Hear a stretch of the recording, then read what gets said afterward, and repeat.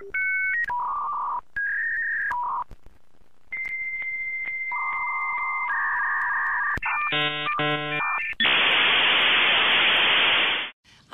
had no idea you could milk a cat. Oh, yeah, you can milk anything with nipples. I have nipples, Greg. Could you milk me?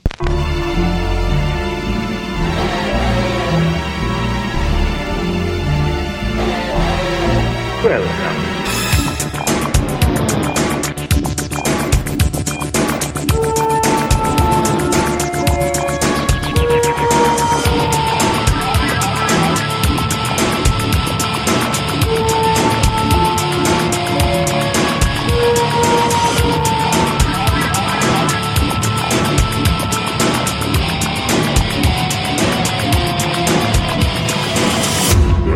Show podcast.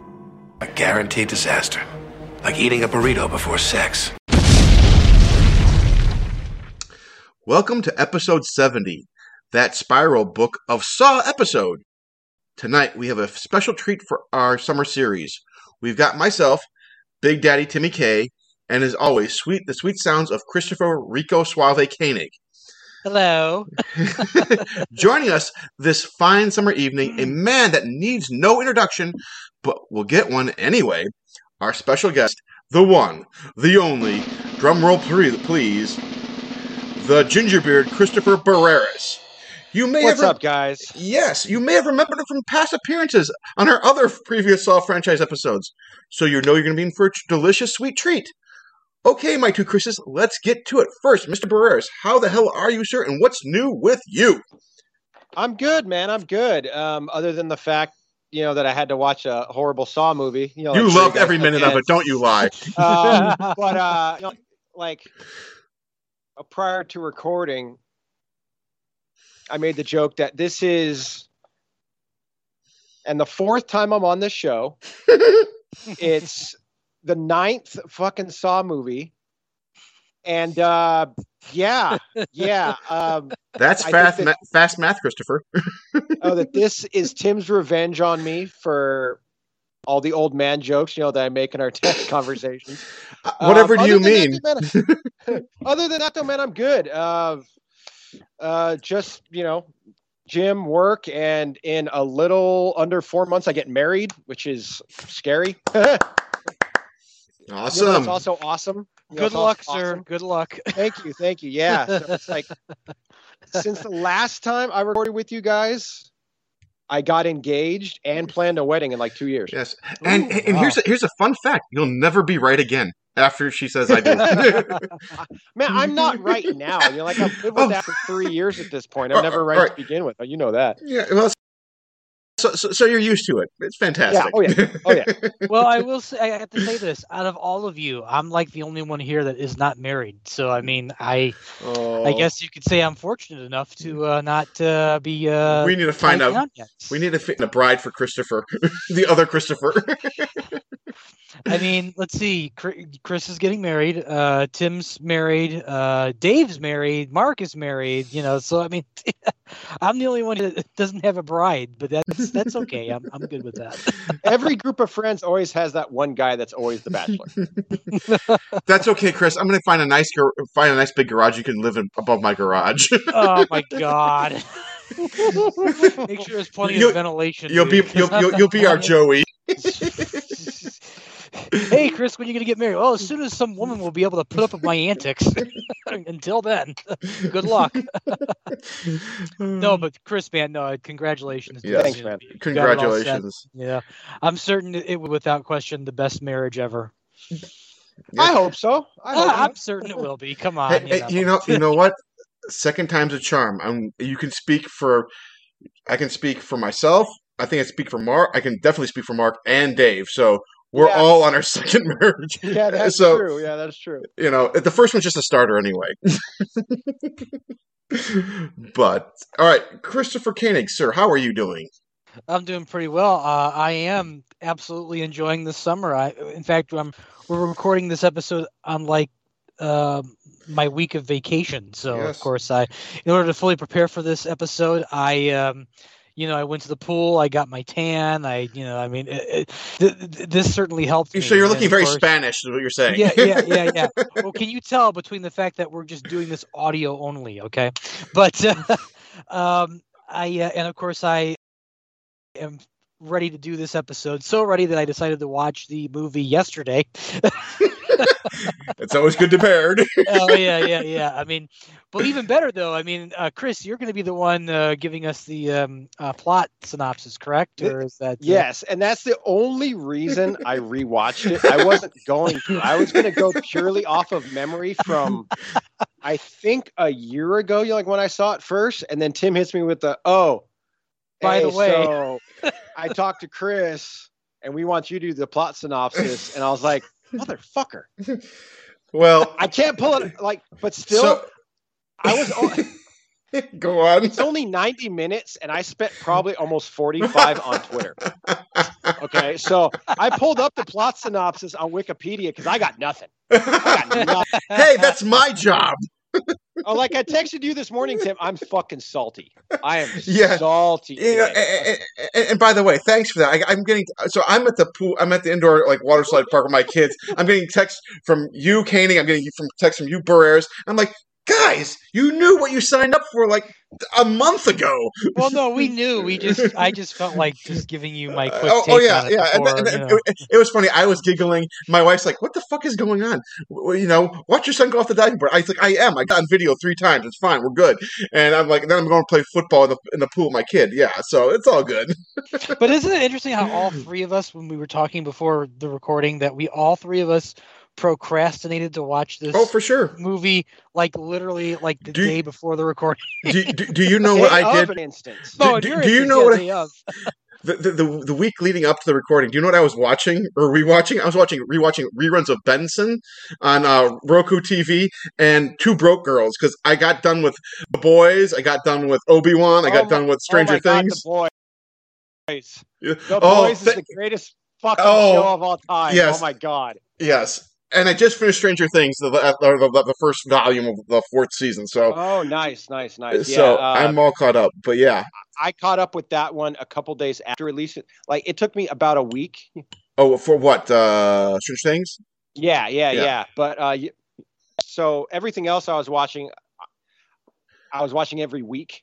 Yes. But for Stranger Things, Ashley and I, that's one of our shows, that we watch together. So same here with Chris and I. Yeah, it took us about a week, to finish it. And yeah, man, I can't wait till Friday. I know. The volume drops. I'm like, Koenig, you need to catch up. You need to watch the last 3 seasons first. But I watched. We just finished before we started recording, and for today, I always like to timestamp this a little bit. Today, or a date stamp it at June 20, 2022. So we just finished the last episode, which is about an hour and 45 minutes long, right? God, some of these episodes are fucking long. You know what? Here's the thing: is I love it. I wished Obi-Wan, the final Obi-Wan. We were texting, you and Mark and myself were texting back and forth. Excuse me, and I want episode 6 to be 90 minutes of nothing but pure freaking Jedi and Sith action. I want. And the thing with Stranger Things is, even though these episodes are long, it doesn't feel that way. The show moves at a clip. I was impressed, because they had announced all the runtimes and going, the 7th episode is an hour and 45 minutes, and I'm like, don't care. Why the fuck is it an hour and 45 minutes? Okay, and then I watch it, and I was like, oh shit, it's already over. Damn.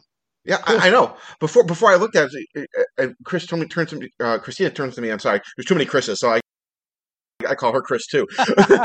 So I turned to Christina. I'm like, it's over already? She's like, yeah. I'm like, she's like, it's already 7:45. I'm like, son of a bitch. Okay, I guess we're done. All right, that's fine, I guess. But now I gotta wait. And thankfully, I saved it because I didn't know July 1st or whatever was going to be the new the second chapter. Now, Barreras, can you settle a bet for me?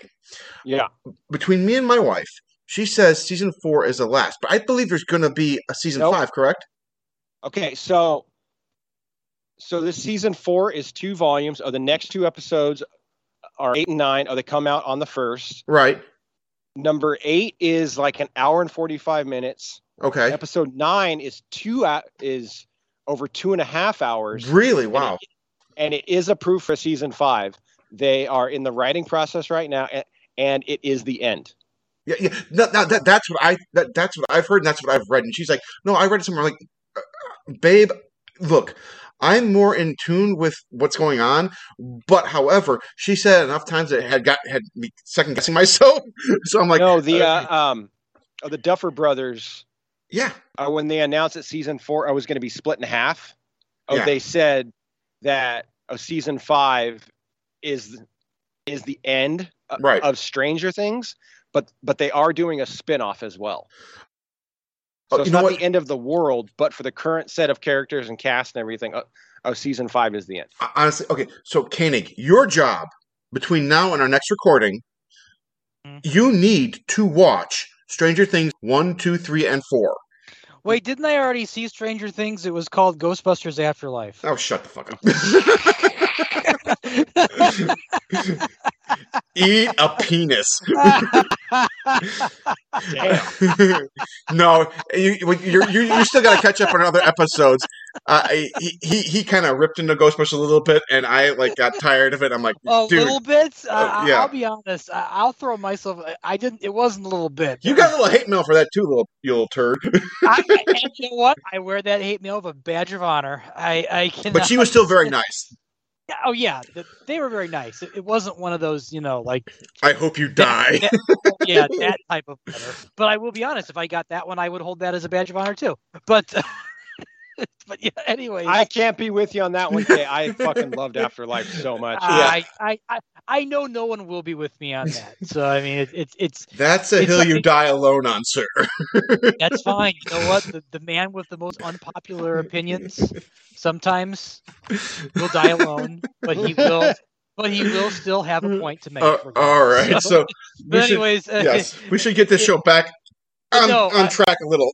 I know I should check out Stranger Things. I just keep not. You know what? Here's the problem, though. The concept of online streaming shows has gotten so big and vast. It's like, it's like hard to pick which one you want to watch. I mean, because I'm like watching movies and just working, and so it's like, how am I going to fit in like Stranger Things and maybe Better Call Saul, which I'm waiting for the next season of, and in the meantime, if you're like me, I watch stuff on my lunch breaks on my phone, and that's how I stay. Like, I know it's not ideal, but I got like the 12 Max with like the huge screen, and I've just gotten used to it because when I get home, I'll watch stuff with Ashley. That we have for us, but like all my kung fu movies, and like all of my stuff, I like to watch and not like. If she's in the room, I feel bad because she's bored, like she's on her phone or something like that, because it's something that she's not into. And so we try to share the TV if me and her are home. So and she'll do the same thing. Like, she works later. So she'll watch all of her stuff while I'm at work. And then when I get home, it's like, should we watch this or whatever? Yeah. Okay. Like stuff like that. So. No. Hey, you know what? It becomes a dance. Let me just tell you, speaking from an old married fart. Okay, Tim. I will wear that badge with an honor because you already.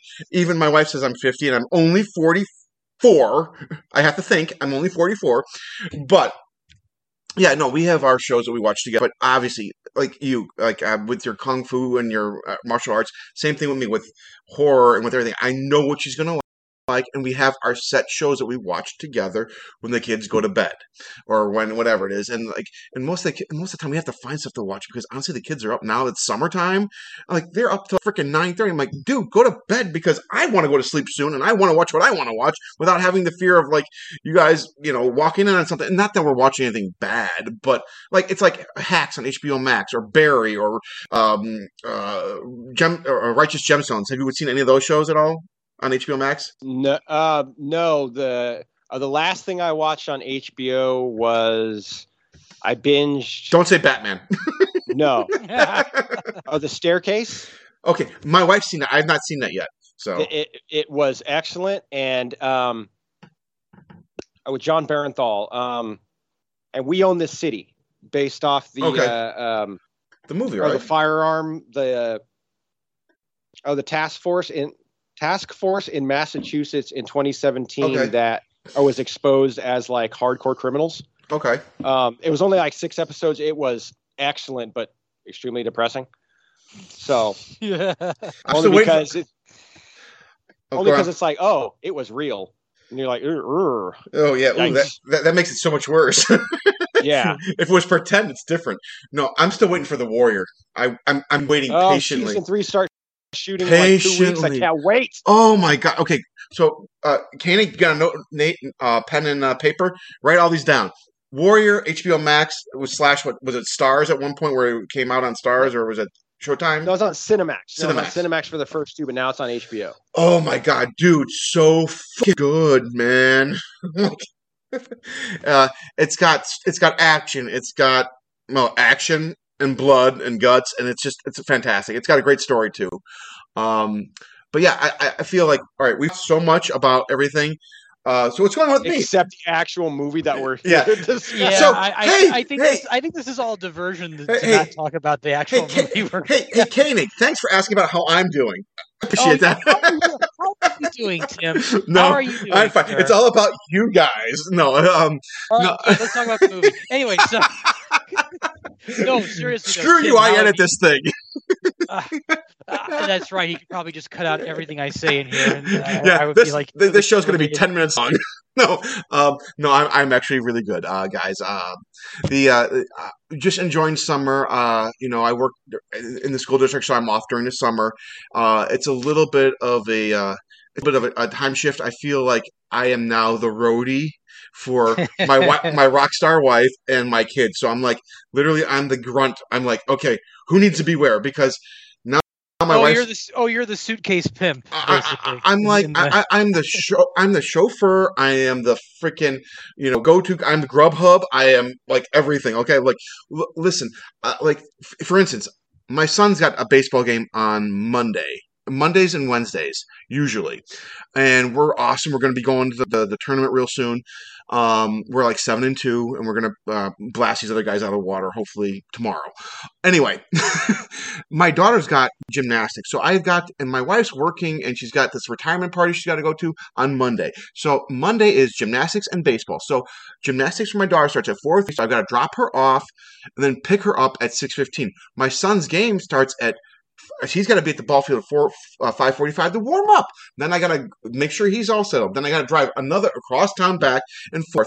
You think across town, not a big thing. No, it's about at rush hour, it's about a 15, 20-minute drive. So now I'm missing part of my son's game. I'm missing, and I'm missing my daughter's thing because I got to get my son ready. It's exhausting. Great. It's a great problem to have, but it's still an issue.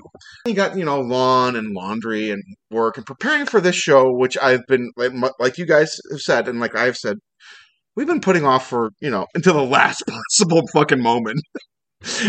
But anyway. But I feel that's when we are at our best. Oh yeah, when we wing it.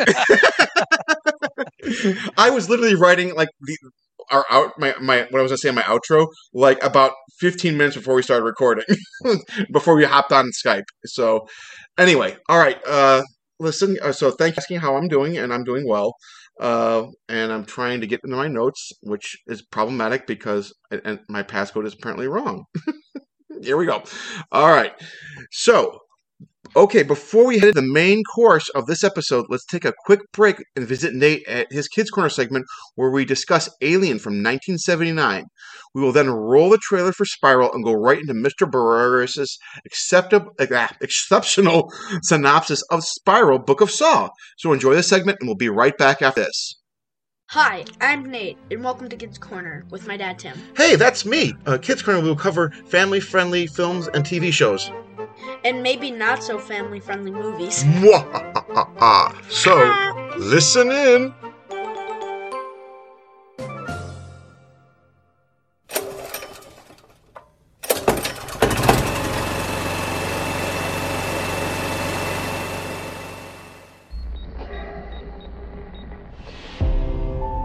Still with us, Brett?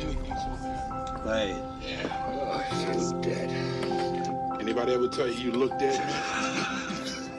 Intercepted transmission of unknown origin. What kind of a transmission? SOS. Human. Ash, can you see this? I've never seen anything like it. Moving on to second position. We've got this far, we must go on. We have to go on. It doesn't look like an SOS. It looks like a warning. Seems to have life. Wait a minute, there's movement.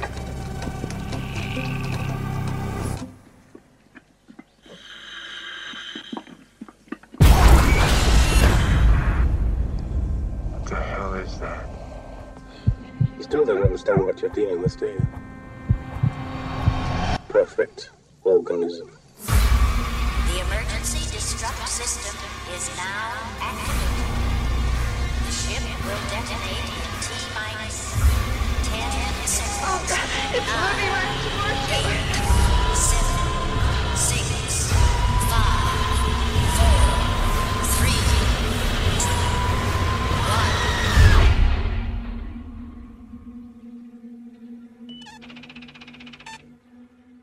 Hello, welcome back to Kids Corner. I'm Nate, and I'm joined by my father. Well, hello, son. I called him son. So, Nathaniel, what are we talking about today on your Kids Corner segment Alien. from 1979? Yes. And all right. So, you want to take it away? Hey Dad, can you do the synopsis for this month, and I'll do it for next month? Okay, I can do that. All right. Alien from 1979. And this synopsis is brought to you by the fine people over at Wikipedia. So here we go. Alien is a 1979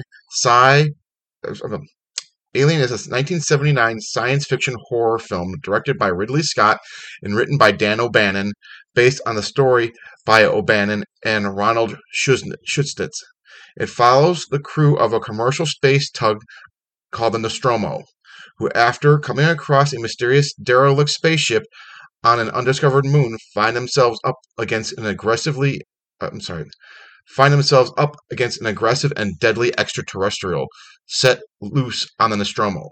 The film stars Tom Skerritt, Sigourney Weaver, Veronica Cartwright, Harry Dean Stanton, John Hurt, Ian Holm, and Yam Capote. It is produced by Gordon Carroll, David Giller, and Walter Hill, though their company Brandywine Productions It was produced by Gordon Carroll, David Giller, and Walter Hill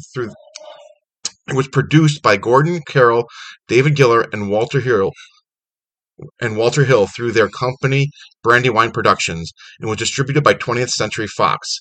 Giller and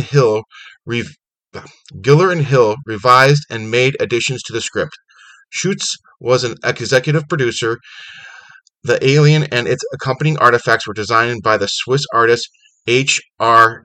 Ginner, while concept artists Rob Cobb and Chris Foss designed the more human settings.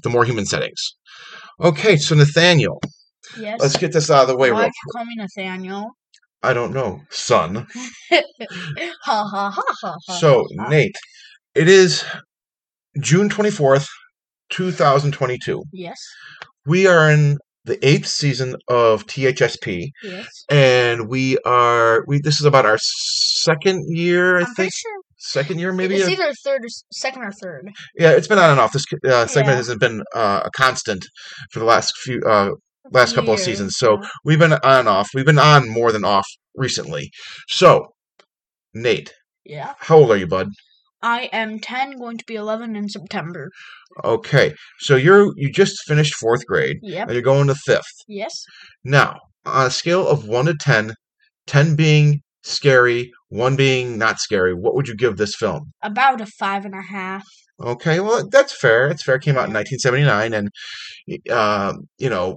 people's tastes change. Yeah. I mean, well, I shouldn't say taste change. I should say people get more accustomed to violence in Yeah. films. There you Yeah. go. That's a much better way to put Yeah. it. Okay, so you give it about a 5.5 out of 10, being on the scary spectrum. Yeah. Would you recommend this film to a friend about your age?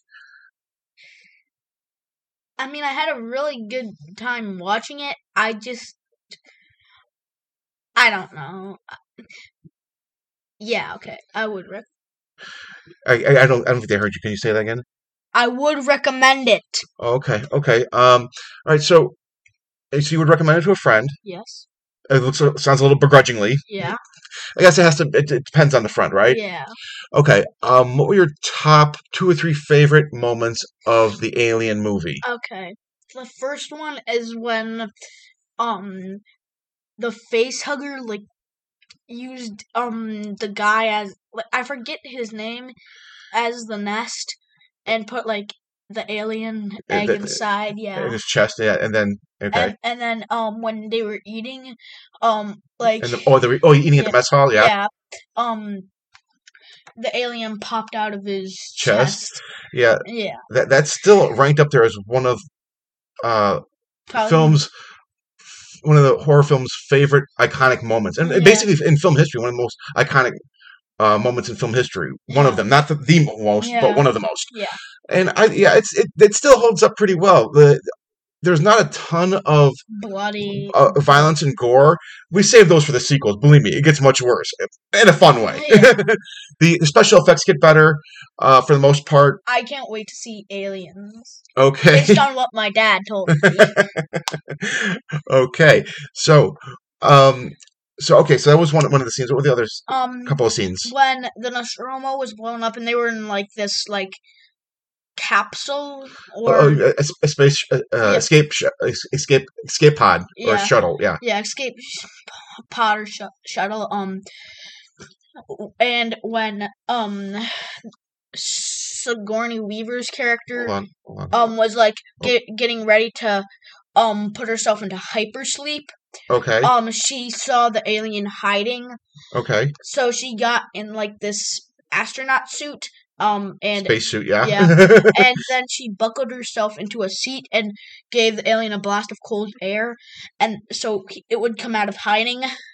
And then she grabbed a grapple gun before she did it. Spear gun. Yeah, spear gun, same thing. No, okay, but go on. Yeah, spear gun. Basically okay. the same thing. And she opened the airlock. And the alien got sucked out, but it was holding on by the airlock doors. And she blasted it with a spear gun. And then the alien tried to climb up into the... Back into the ship? Yeah, in the boosters of the ship. So then she turned on the jets, and it basically burned him to... burned him to... Yeah, because we find out that they don't like fire. Yes. And she closed the airlock doors. He's still hanging on from the grappling hook, and she blasts him with the rockets. With the rockets as he's outside, and it was just enough to let go. And then he's floating through space, and she puts herself into the hypersleep with the cat. Right, and in a voiceover we hear her that she hopes to be picked up by the network in about 6 weeks. Yeah. So we think all is well and good. But just wait for the sequel. Yeah. Okay, so... Well, it's already out. It's been out for more than a decade. A few decades. Yeah. And isn't the second one you said more of an action movie than a horror movie? It's an action horror movie. Yeah. Okay. So I really loved all the scenes that you talked about, but I also put Tom Skerritt's portrayal of Dallas as one of my favorite characters also, and him going through the vents and the ductwork trying to flush out the alien into the airlock. Yes, with the flamethrower was fantastic, and sorry, Dallas, you didn't make it to the sequel. None of them did. No. So except Sigourney Weaver's character, right? Ripley and the kitty. Yeah. So there is a meme that was floating around there just recently, and I want to find it. And I shared it with Nate, and we laughed while we were watching the movie. Let me see if I can find it. Hold up. I forget the cat's name. Oh, and the first character to die was the guy who likes smoking the cigars. I forget his name. yeah. He was one of the maintenance workers. Yeah. One of the guys that helped repair the ship's engines and stuff like that. Yeah, he was looking for the kitty, and then he died. No, he didn't die. He got killed, straight up murdered by the alien. Before he died, he saw the alien shedded its skin. Right, because like a snake, once it sheds its skin, it grows. Also like a spider. Okay. So anyway, I found the quote. This was a tweet from Adam Shafto. So I don't know when this tweet was sent out because I don't have a time or date stamp on it, but I found it last Tuesday. It said, "So I've been writing reviews for about 10 years. My wife's review of Alien puts everything I've ever written to shame." In quotes, he writes, "Alien is a movie where nobody listens to the smart woman and they all die except for the smart woman and her cat. 4 stars." That's a quote from his wife that he put on his tweet. Because Ripley was a smart one and yes. Nobody listened to her. Well, nobody listened to her. She was overridden by the science officer, which turns out to be an AI who goes crazy and tries to kill Ripley, and they end up cutting him in half at some point. And Dallas listens to the scientific officer. He doesn't really want to get in the middle of it. He does whatever the officer does. He believes they all have jobs, blah, blah, blah. And she wanted him to be quarantined, but the original victim who got the face hugger at the beginning of the film. Yeah. But they said, no, we got to bring him back. Everything will be fine. And it wasn't fine. Yeah. Not fine by a long shot. Yeah, because if they never went to the planet, the entire movie wouldn't have happened. Yeah, or if they listened to Ripley, we Yeah. wouldn't have an Alien movie. Yeah, we would just have people be like, "Oh, everybody listen to Ripley, and it'll all be fine." All right, so Nate, final verdict: thumbs up or thumbs down? Thumbs up. All right, perfect. It gets a thumbs up from me as well. It's a classic film. It's rated R, so for your really young ones, I wouldn't suggest it just because of some of the themes may be a little bit too adult and violent. But there's really nothing too violent, too awful. But use caution. Yeah. Always use caution. Yeah. Even Beetlejuice would probably be a better pick. Yeah, I could see Beetlejuice being a pretty good pick. And didn't we review Beetlejuice at one point? We did like a year ago. Okay. So I think that does it for this month's edition of Kids Corner. Nate, what do you want to do next month for your next segment? The Disney produced Luca. I am not amused. Okay. We don't talk about Bruno. That's Encanto. Okay. We don't talk about Tim, apparently. All right. We're doing Tremors. A classic. Another classic. Yes. So, and isn't Tremors rated R? Oh, it's rated, I think, PG-13. So we're going back into the more kid-friendly avenues. And I know you said you want to do Aliens later on in the season. So stay tuned for that, too. So for Nate Casa, I'm Tim. Thank you for listening to Kids Corner with Nate and Tim. Yes, and goodbye. And good night.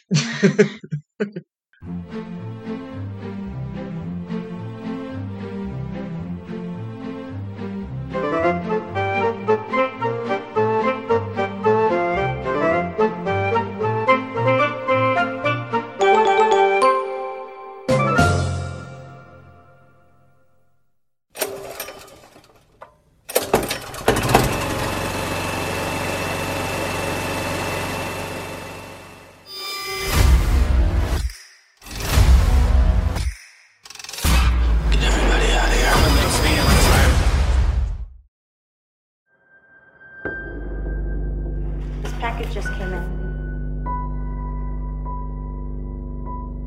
Get everybody out of here.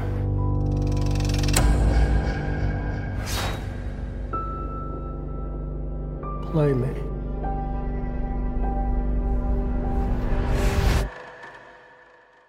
Hello, Detective Banks.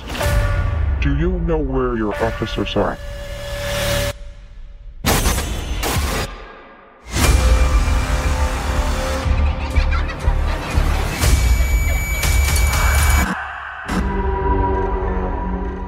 Jigsaw? Wait, I thought the Jigsaw killer was dead. He is.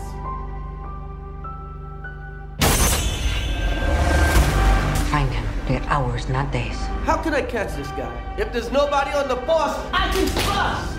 You can't do this alone. Whoever did this has another motive. Something personal. When was the last time you saw your father?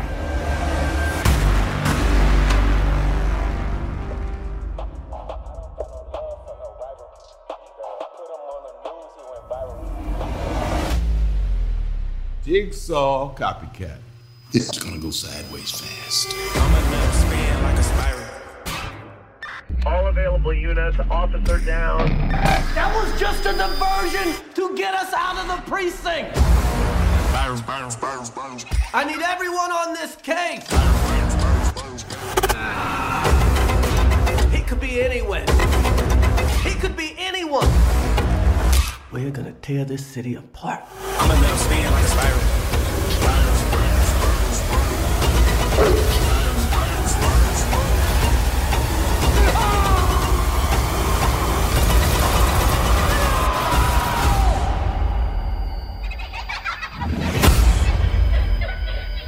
Hello, Detective Banks. When was the last time you saw your father?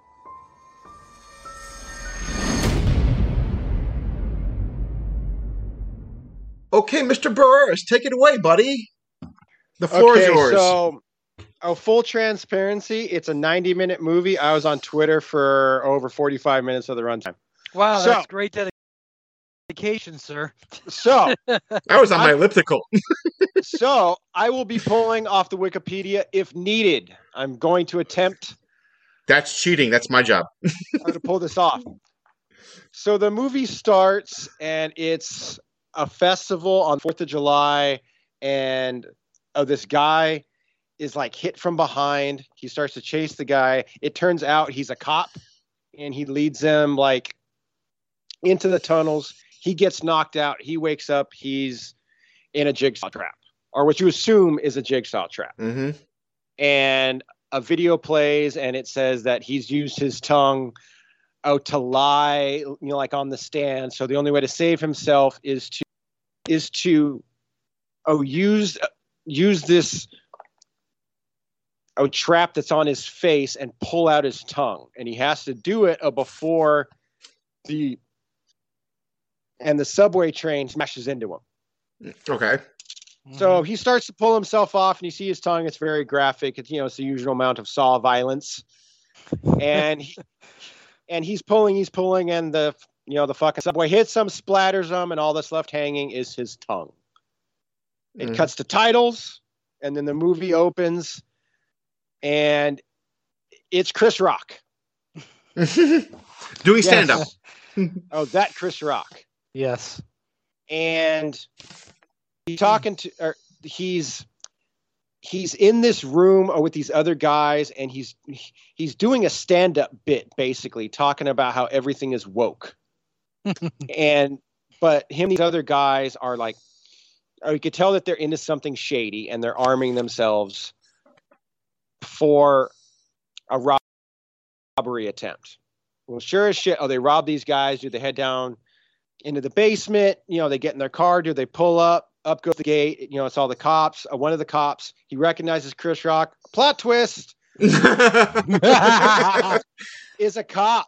He's been a cop this whole time. He was undercover, but he doesn't play by his own rules because he was undercover, and he did not have all of the authorization. It was off the books. He's a rebel cop. Okay. And so he's to his captain, right? And his captain's telling him, you aren't the only cop in this precinct. There's all these other cops out there. And this is where we get the first instance of that Chris Rock is miscast in this movie. And prior to recording, me and Chris had like a little rant about how he's trying to sound tough. I can't trust any of these cops out there, but he just comes off as really whiny. Like a little bitch. Yeah, like a little bitch. God. Yeah. So obviously it's setting up that Chris Rock's character can't trust anyone because all these years ago, he turned in a shitty cop, a dirty cop. And it got so bad, and it turns out he got shot. So he can't trust any of these cops.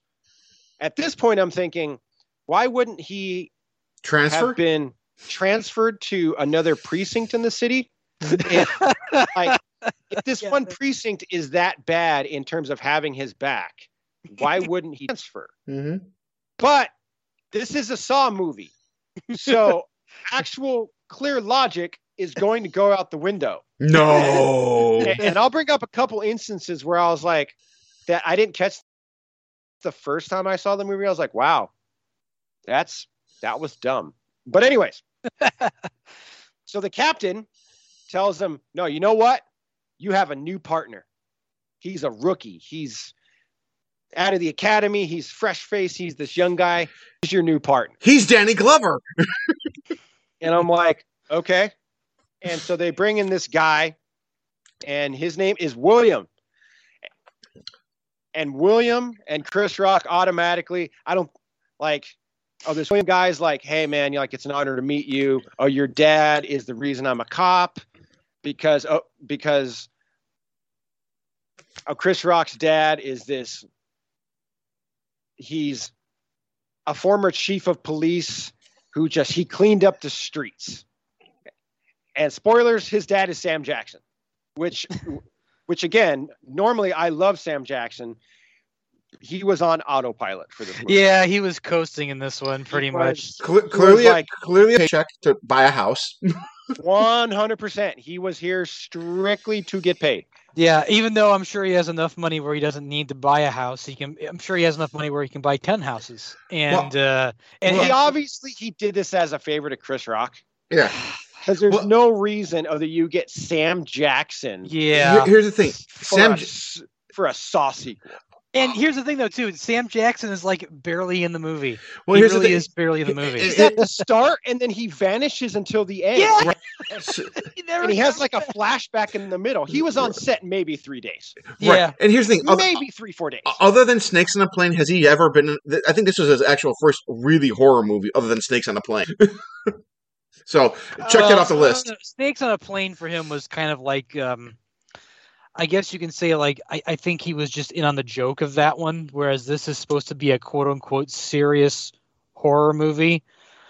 Again, I'm using quotes to describe that. But... Not Mace Windu. But nevertheless, continue, Chris. So Chris Rock and his new partner are assigned a homicide in the subway. And they get in their car and they drive to the case, and automatically it's cop cliche 101 film school. Oh my God. Or the young partner, he's got a wife, he's got a kid, they're in love. And Chris Rock's like, it ain't going to last because we're cops and I'm divorced and I want everyone to be miserable. It's literally checking off every box that you've seen since the 80s for cop movies. He's a grizzled veteran. Yeah. Exactly. And his acting hasn't gotten better since the first scene. It's my God. Starting to get worse. But it hasn't gotten to the Joey Tribbiani levels just yet.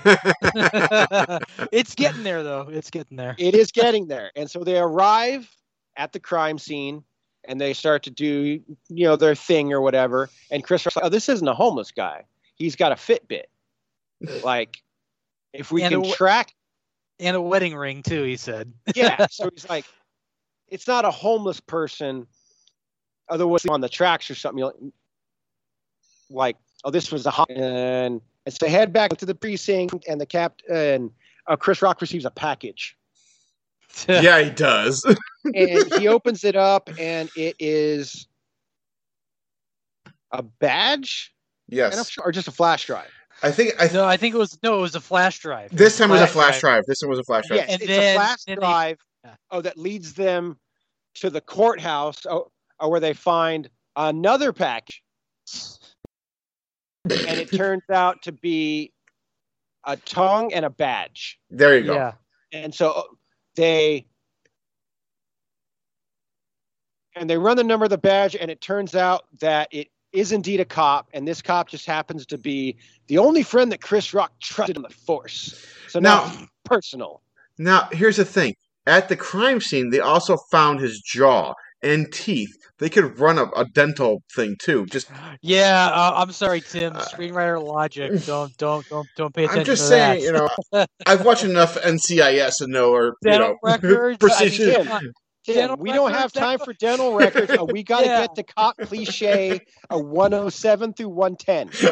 I'm sorry. Continue on. Continue on, Professor. Wait. Isn't it funny though that Halloween 2 from 1981 managed to have the police do a dental record check on a dead body, and they had 4 cops on the force. But this movie, for some reason, can't. We don't have time. We don't have time for dental records. We need to do another cop cliche, which is he was the only cop I trusted. Of course, he's dead, and so now this is personal. This time it's personal. Done. Chris Rock is Zeke Banks. Title card. I thought he was Lieutenant Butters. Proceeds to get all the cops together and say, "Hey, like it is this cop's case now." Blah, blah. And Chris Rock goes, "No. It's mine. It was assigned to me. Oh, this is protocol, right? Oh, you want me to go all by the book and not off on my own? So it's my case. Fine, it's your case." Like there's no point to this captain. She falls every 2 fucking seconds to the Chris Rock. Yeah, she is quite the useless individual in this movie. But here's the thing: she comes off as a hard ass. She kicks out guys that's clearly taking a leak in the men's urinal, and so I'm like, but she falls immediately to him immediately. But continuing on. So then they get so they're partnered up with another shitty cop who obviously has a history with Chris Rock, right, and his partner, and they go on a lead, and like they are informed to tell Chris Rock and his new partner everything, and of course they don't because they're also cop cliches, and they don't want. And they're going to play by the rules, and they're going to tell Chris Rock anything because this is their lead. It's their case now. So go off on their own. And the guy's knocked out, and he walks up, right? And he wakes up in another jigsaw trap. And basically, this cop shot an armed suspect on a traffic stop. And like they show the camera footage, like from the police cruiser. By the way, that is without question the most clean-looking camera footage shot I've ever seen in a movie. That was shot on an iPhone 12 that wasn't zoomed in. Like that was impressive, dude. It was impressive, but because most body cam or cam footage in a car looks like it's almost grainy. It's grainy. It's like 720p or whatever the hell you want to call it. No high def. And by the way, perfect wide shot where you can see the entire car, the entire size, see everything. And the staging of it is just brilliantly awful because when the cop walks away and turns around and then the guy gives him the finger right there, suddenly he just pulls the gun out and just fires like with no dramatic purposes whatsoever, just completely. I feel like Will Sasso, that movie Drop Dead Gorgeous. Are we on Cops? Continuing. Go on. And so this cop wakes up, right? And his name is Fitch. And Fitch wakes up and he's in a trap where he has this thing in his jaw and his hands are stretched out. And a Saw video plays and it says that he used his hands to kill an unarmed suspect. So the only way to escape this is to clench down on this device in his mouth, and it'll pull off his finger so that he can't hurt anybody ever again. Mm-hmm. Of course, he doesn't make it because this is a Saw movie, and we need to see some corpses. And he gets a couple of his fingers off, but he is electrocuted and dies. So, of course, Croc and his partner, who calls him while he's off, because we need some more cop cliches. I think it's called exposition. He calls Chris Rock from home to say, "Oh, sorry. Oh, my wife's out on a girls' night." And Chris Rock, of course, being the grizzled cop that he is, and divorcee goes, "Are you sure that she's not out looking for some dick?" Sounds like a Kevin Smith movie. Okay. Yeah. Okay. And then wrote this. Wow. And then his son starts crying in the other room. And he goes, "Oh, sorry about that. Like we're working on like a sleep schedule or something like that." And he goes, "All right, man, I'll see you tomorrow." Mm-hmm. And tomorrow, they arrive at the crime scene of Fitch's body.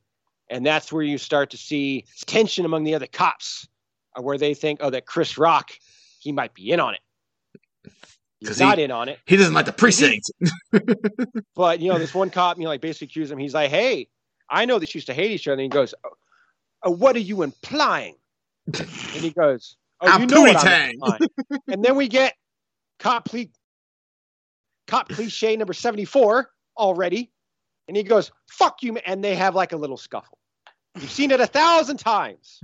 Fuck you, man. I know what I'm doing. You're too close to this case, man. It's as old as time. So I actually think that I left out a scene where Chris Rock, he comes home and Sam Jackson's in his apartment, right? And they have a conversation.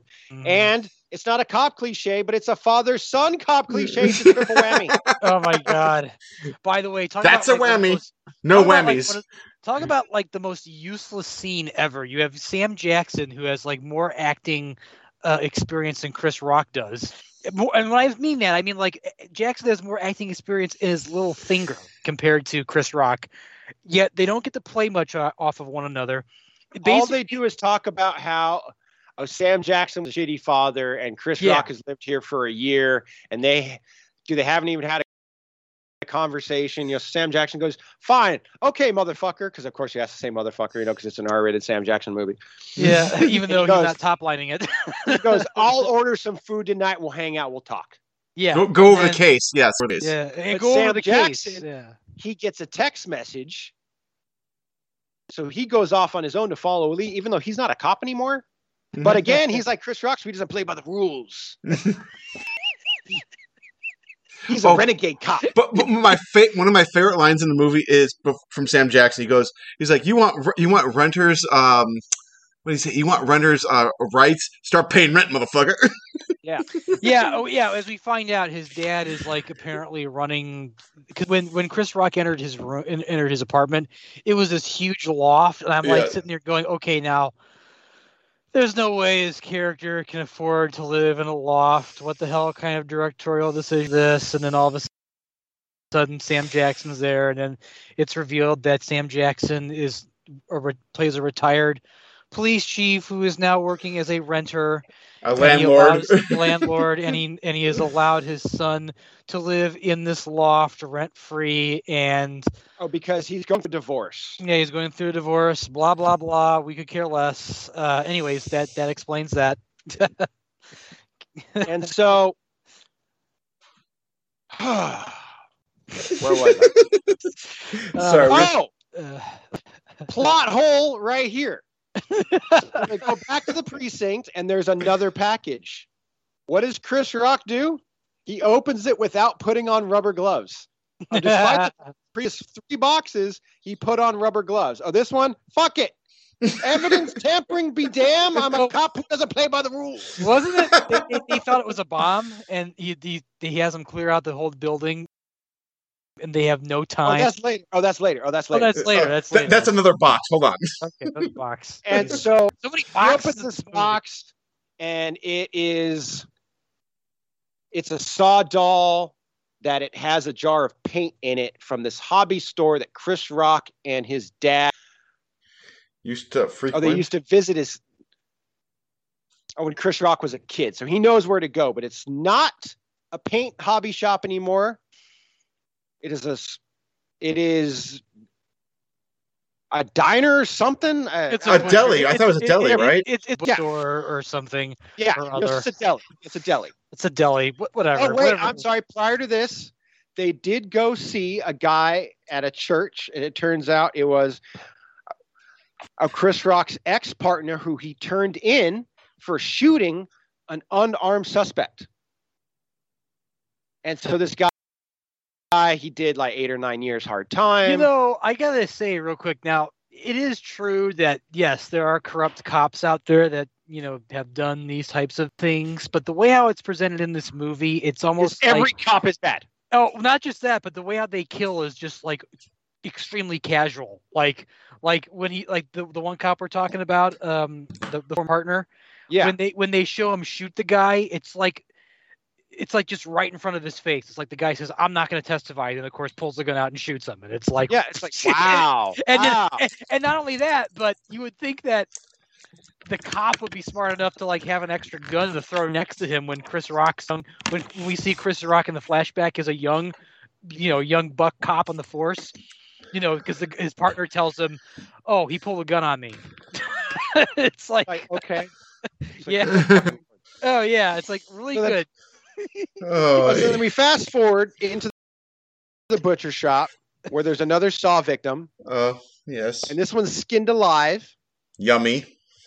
And this is where Chris Rock dwells into the Joey Tribbiani smell the fart acting. Jesus. He's trying to emote that he realizes that this victim is his young partner. Now Yes. it's even more personal. Because why, Christopher? Because of the tattoo. Of the name of his son. Yeah, the name of his son. Okay. I don't see how he could see that tattoo when they cut to the flashback and it's on the opposite arm.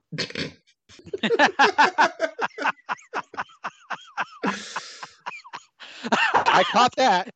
I caught that this time, and I was like, and by the way, once again, this is supposed to be the rookie that is working for Chris Rock's character that they find dead, so they automatically assume that it's the young rookie that's killed.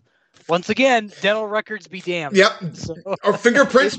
No fingerprints is fine. No fingerprints. No, it's fine because they have the tattoo. Yeah. Chris Rock couldn't see because it was on the inside of his forearm or on his left arm, and he only saw the out. This is the worst police force ever. Hold on. Oh wait. Just wait until I bring up the most glaring fucking police move in this entire movie. You know, between the lack of any proper investigation and the, you know, just casual casual criminality between the cops. Do you remember the Simpsons episode? It's an old episode where they did a parody of cops. It was called Cops in Springfield. Oh yeah. Do you remember the song that played for that? Because when I was watching this, bad it cops, just kept Bad cops. yeah. But one of the lyrics was, Springfield's force is on the take, but what do you expect with the money they make? And then it said something like whether they're on in a car or on a horse, they don't mind using excessive force. This pretty much, this movie just like made me think of that entire song. And so as they're at the butcher shop, there's another audio tape from this new version of Jigsaw, who earlier in the movie, you actually see a photograph of John Kramer. Yes. And they bring up, like, is this another acolyte, a copycat? And they're like, we don't know. Because clearly this killer in this a nondescript city, we don't investigate, we just kill suspects. You know what? And by the way, the killer of this movie apparently has decided not to go with the times because it still uses standard definition television sets with VHS and tape recorders. Yeah. Maybe a USB drive here and there, but you know. So this tape says that as you are chasing me, all the bodies are going to mount. So they head back to the precinct yet again. Another precinct, because it's like the only that they actually have. God. And they get a phone call that a cop was shot. So Chris Rock takes off, and he meets up with this cop. And this cop's like, no, it was a guy in a pig mask. He attacked me, but he ran off. And that's when Chris Rock goes, wait a minute, the captain's in trouble. Yeah. Because he remembers ever so briefly saying to the captain that she's the head of the police. And in this video, it mentioned like, and you'll lose your head. And he's like, dun, dun. Once again, cop cliche. 2 lines that don't connect. Somehow he's able to connect them. Oh my God. This is one of those movies. This is one of those movies that writes itself, but it writes itself so badly. You just can't. So while this is happening, the captain receives a text message from Chris Rock, but we know it's not Chris Rock. And it says to look at this file in cold storage. So she goes into the cold storage, which evidently has a bank safe door. Yeah, what the fuck was that? I've never seen that in a cop movie before, ever.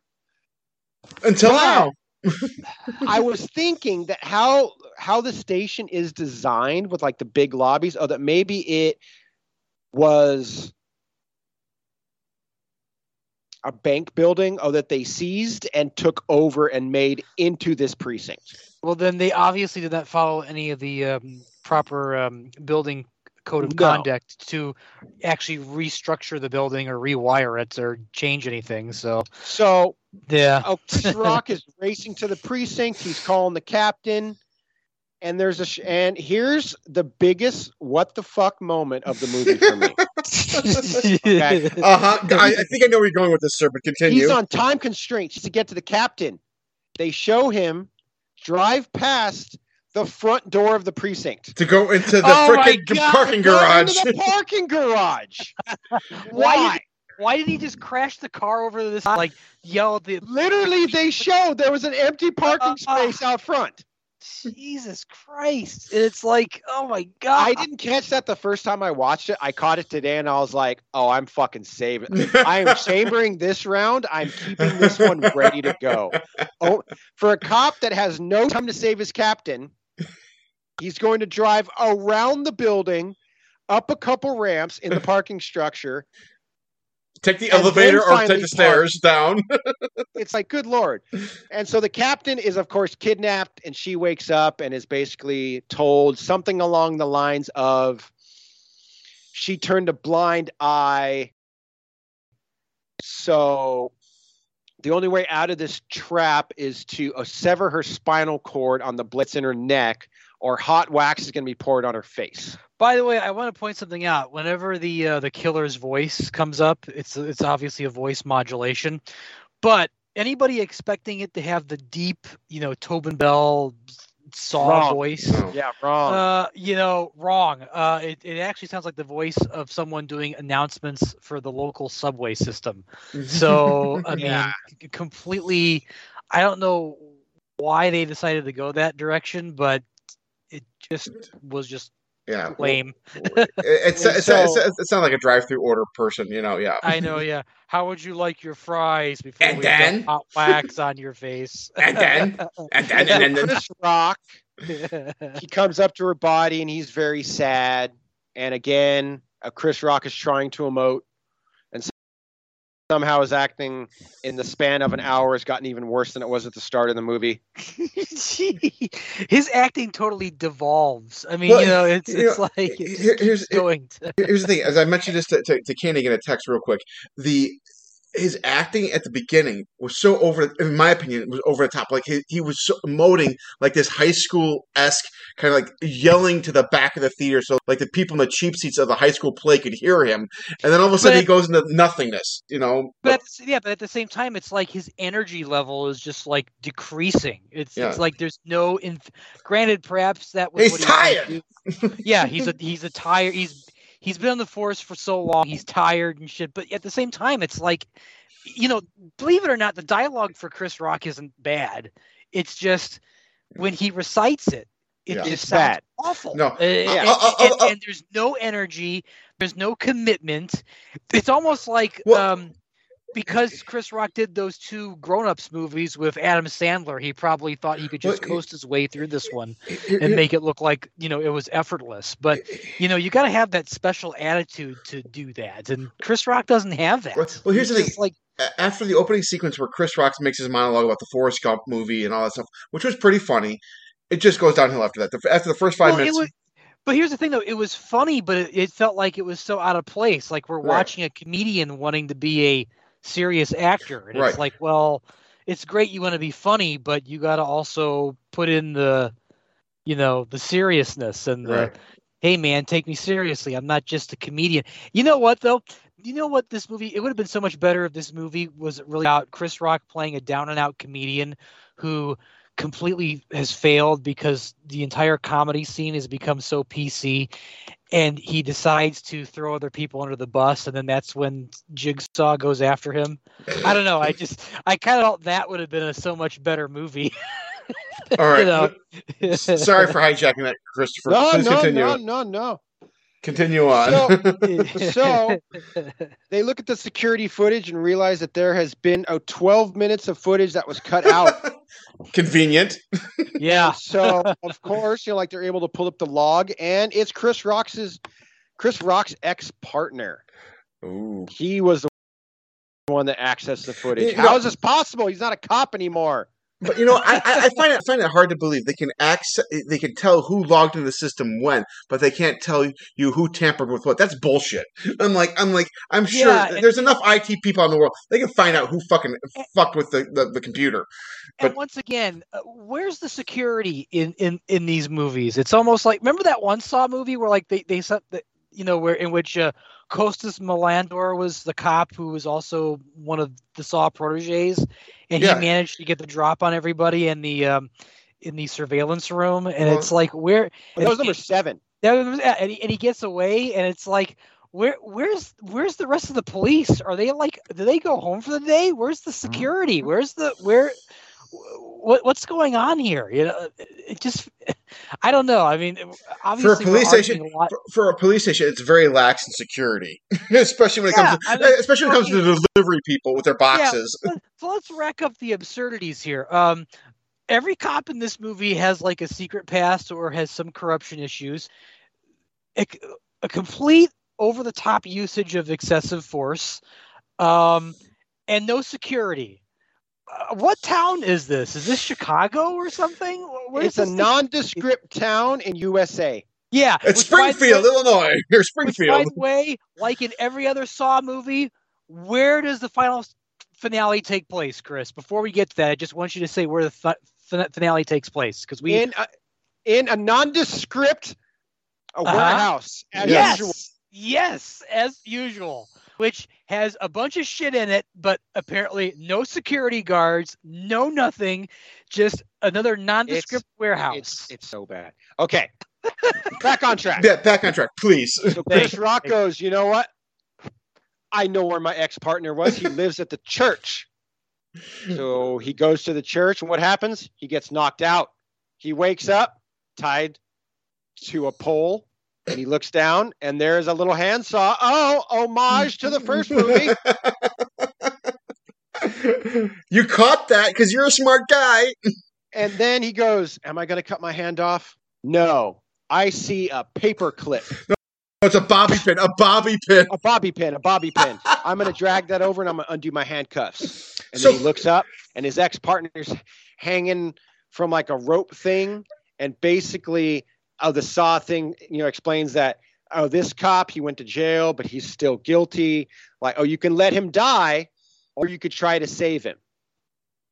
And this trap, basically, it shreds glass and flings it with a giant fan into his ex-partner. Okay. What business does this? That was actually, I think, maybe one of the more highlight death sequences in this whole movie. I will give this movie credit. All the traps are, there's only 3 traps in this, or 4 traps in this movie, which is kind of weird for it being a Saw movie, but they're all pretty inventive. Yeah. Right. Like, the first one with the tongue thing, and then the second one with the knuckles and the electrocution. Yeah, like the fingers, and then this one with the shredded glass, and then we're going to see the next one in a minute. And so, Chris Rock, he opens up this door, and who's standing there? Plot twist! It's his partner. His his young partner who he thought was dead. And he goes, "What's going on, man?" And he goes, "I faked my death." As if we needed that fucking explained to us. But you know, Chris Rock shows no emotion. Like, "Oh my God, you're alive! Oh my God, like, what happened?" You know, like, "I thought you were dead. You know, I saw your tattoos." It would have even been funnier had the young rookie said to him, "Yes, and I would have. I you know how I easily got away with it. You never checked the dental records like you always don't." I would have gotten away with it, you darn kids, Scooby Doo kind of thing. So he tells him that the skinhead at the start of the movie who ran into that cop, that is the guy who he skinned and he tattooed. And he goes, "Why are you doing this?" And he goes, "Because all those years ago, your ex-partner is the one who shot my dad." Yeah.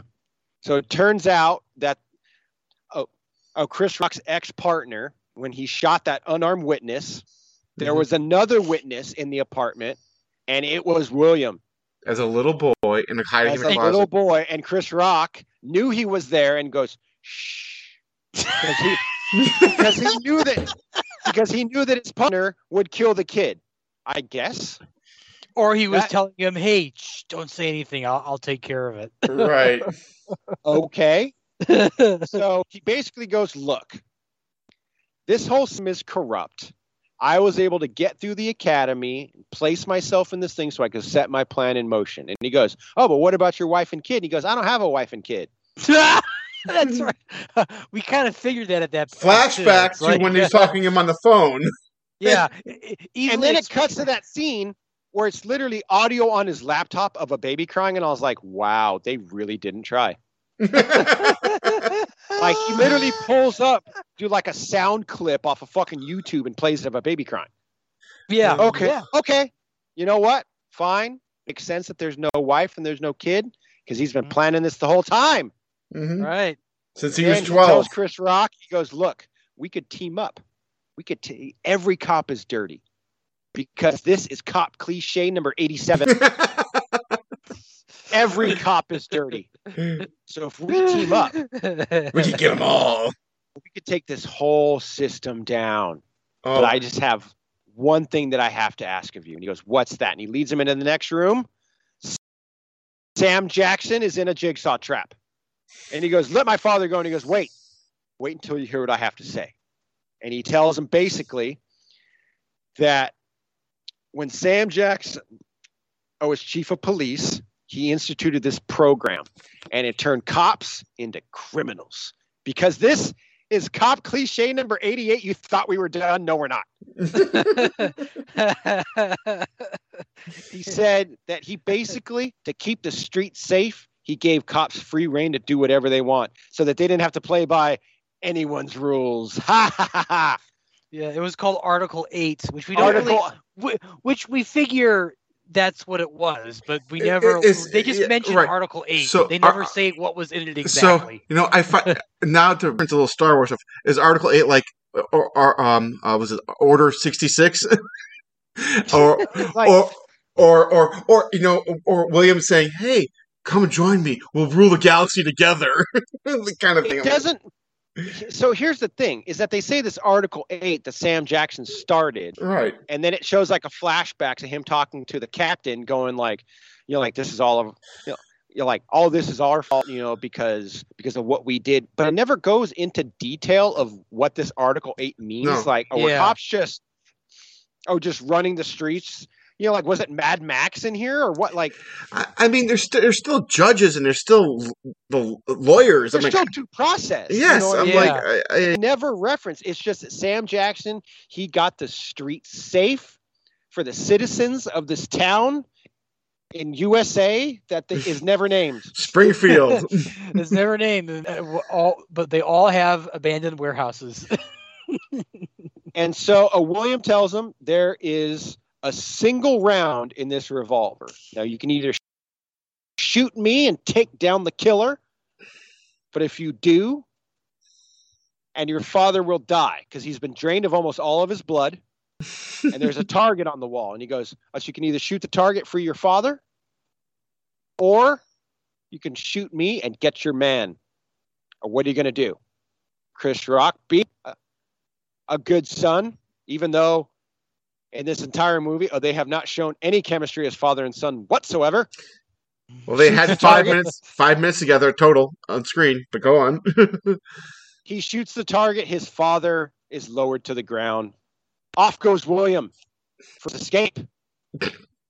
But not before he calls the cops, right? And he fires off some rounds. And, there's a wild man in this warehouse. Doesn't give him an address. I'm on the corner of Bleekin and, 53rd Street. Yeah, nothing. Yeah. He says nothing about where they're located. He just shoots off rounds and says there's a madman with a gun, then hangs up. Somehow within 30 seconds, that place is swarming with SWAT. Well, maybe there's only one warehouse in the city, or two. But so I was like, that's almost as bad as the Chris Rock driving into the parking structure thing. Almost. But again, Chris Rock, being the cop that he is, who doesn't play by his own rules and always gets his man, chases William into an elevator. They have a little scuffle where all of a sudden William presses a button and it starts to raise up Sam Jackson on wires again. And then it's, it starts to cut back to all the various, like the jigsaw dolls that were on wires. I guess it's their form of symbolism for this movie. He's a puppet. And then you hear SWAT coming up the stairs and Chris Rock goes, I have to stop these officers because they're going to run in and start shooting. Because again, cop cliche number 89, these cops don't believe in due process and they will just start firing at random people who aren't. Jesus Christ. So Chris Rock stops him and goes, wait, don't do it. And then it shows Sam Jackson and his arm is being raised and he has a gun in his hand, right? It's being raised, by wires. Mm-hmm. And SWAT literally yells, drop the gun, and then they start shooting. That was the dumbest thing ever. They don't give them the option to drop the gun because that right there is cop cliche number 90. Jesus Christ. They unload on this dude like there is an army of guys in front of him, and this is a firing squad. Yeah. They empty 7 magazines into Sam Jackson's character. Now, the whole time while Chris Rock is screaming and still not emoting. And then he looks at William, and William's kind of bloody, and he just smiles at him. And credits. That is Spiral of the Book of Saw. And no book.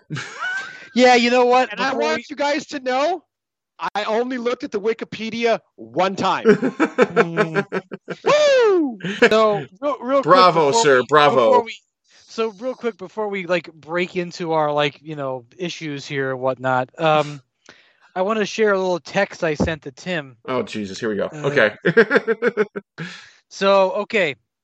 After watching this movie, I said to him I wrote to him the following: just finished Spiral. Yeah. So that was something. I guess. Did I respond? I don't know if I responded. Wait. Very underwhelming. Question. Why is this called the Book of Saw? Clearly there was no book in this movie. Not even the Necronomicon makes an appearance. Yeah, why is this called the Book of Saw from the Book of Saw? Even a scrapbook. How about a scrapbook to Killer Cap, setting up the traps? I don't know. It could have been something, I know, but I would have been fine with it just being called Spiral. Yeah. But it's called Spiral from the Book of Saw. So is this trying to call it? It's a very religious theme, from the Book of Saw, from, blah, Tim, excuses are excuses, but this is a crap title. Ezekiel 25:35, paragraph 2. Okay. It's a crap title. There is one brief reference to John Kramer. When they show him in that. Right. But you don't know how long it's been since the events of Saw 7. Is this still like an active case where they're looking for acolytes, or is this one of those Like, oh, remember like 10, 15 years ago, when John Kramer was kidnapping people, and it turns out that he had like this cult, and like all these people were like all retconned in afterwards. Oh, do you remember that? Like you have no idea. Actually, that wouldn't have been a bad idea. It's as maybe having Samuel L. Jackson in the past scene saying, have him working with other police precincts, trying to bring down John Kramer, trying to bring these guys. Exactly. Like that would have connected it more to the actual franchise than just a fleeting glimpse of a photograph of John Kramer, right? And some hand-drawn red spirals on the wall. Like even the dolls, they aren't the same style as the old Jigsaw Killer. No, And then, as Chris said earlier in recording, even the voice isn't the classic. Oh, do you want to play a game? It's like this. Hi, do you want to play a game?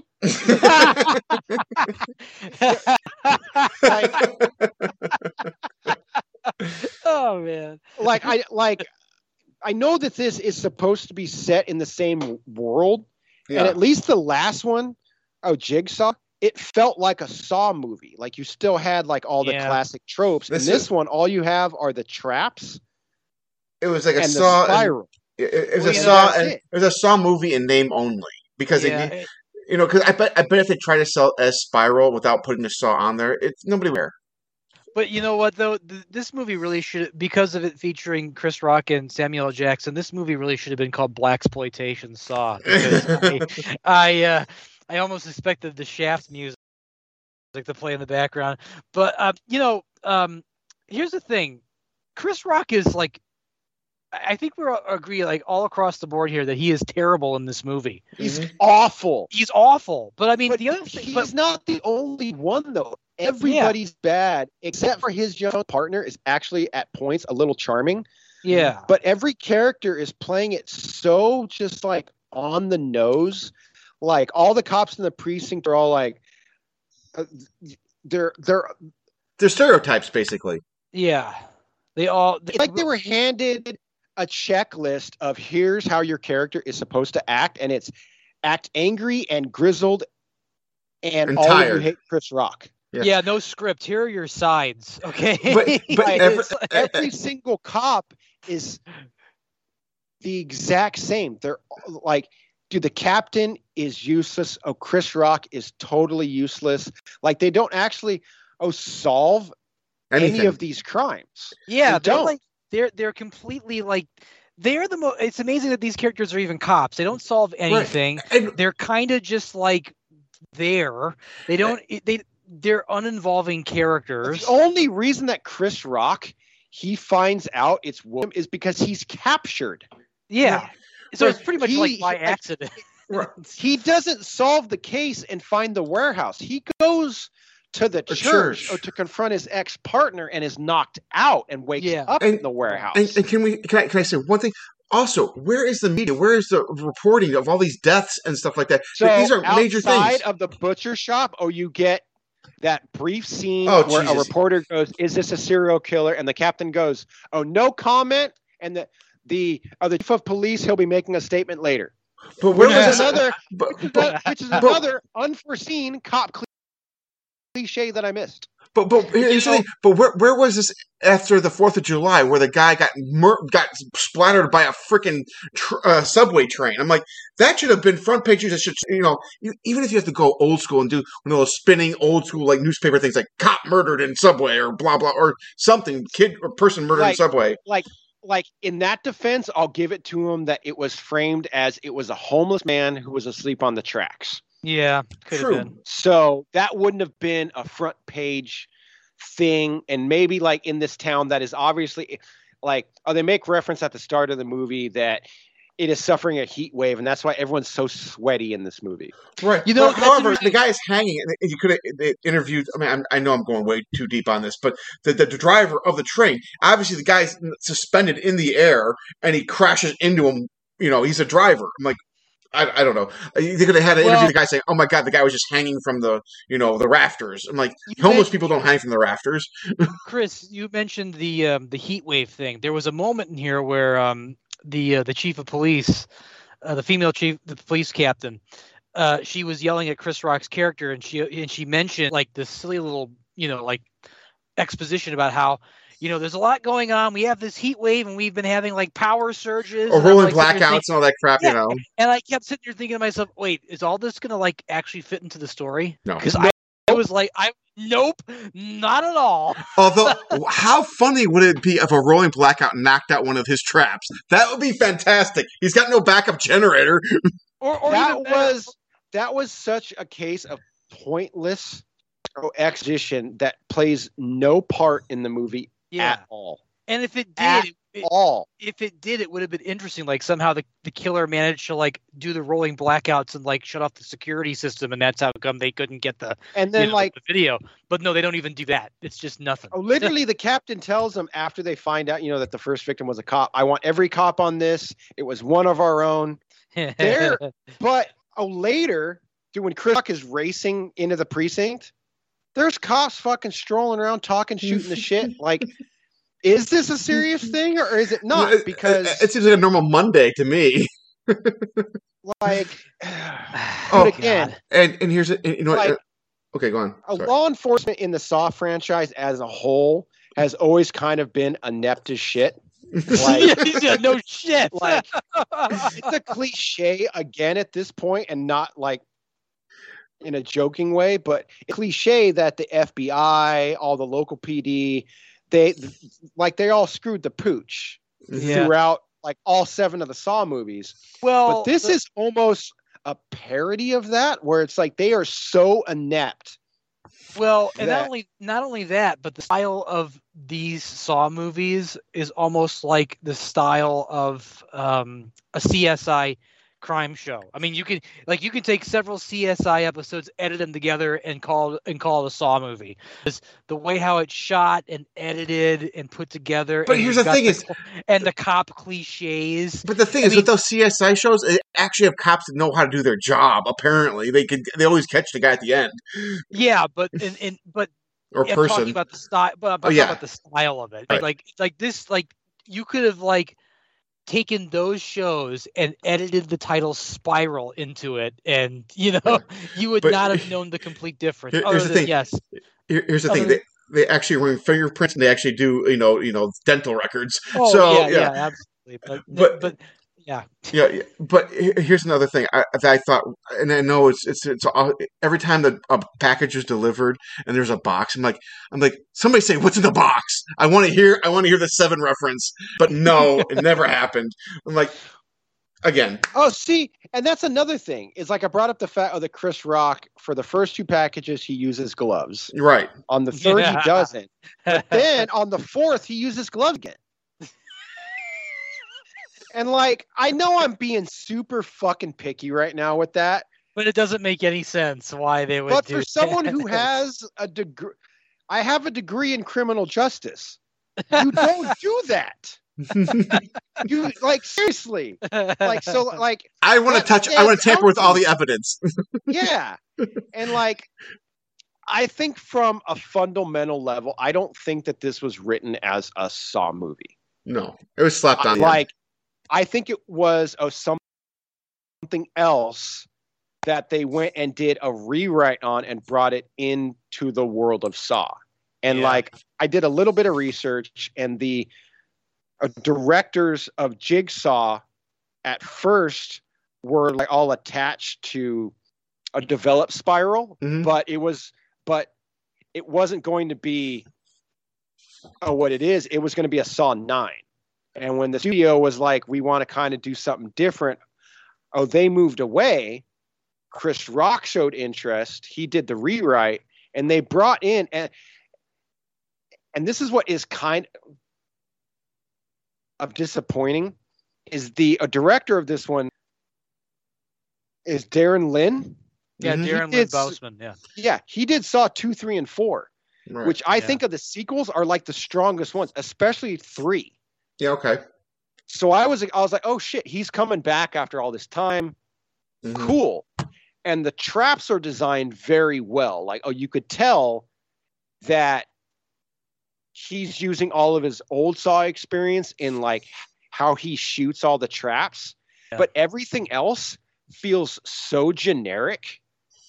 His style of the earlier Saw sequels is not in this movie, like, at all.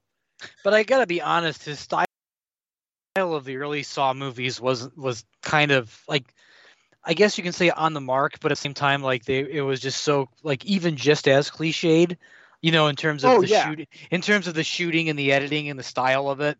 I mean, this one feels like he was directing this as a bored observer, even with all the style. Yeah, because like even of the later Saw sequels and Jigsaw, which I believe he's an exec producer on, but I mean, everyone knows an exec producer is basically, just there for a paycheck.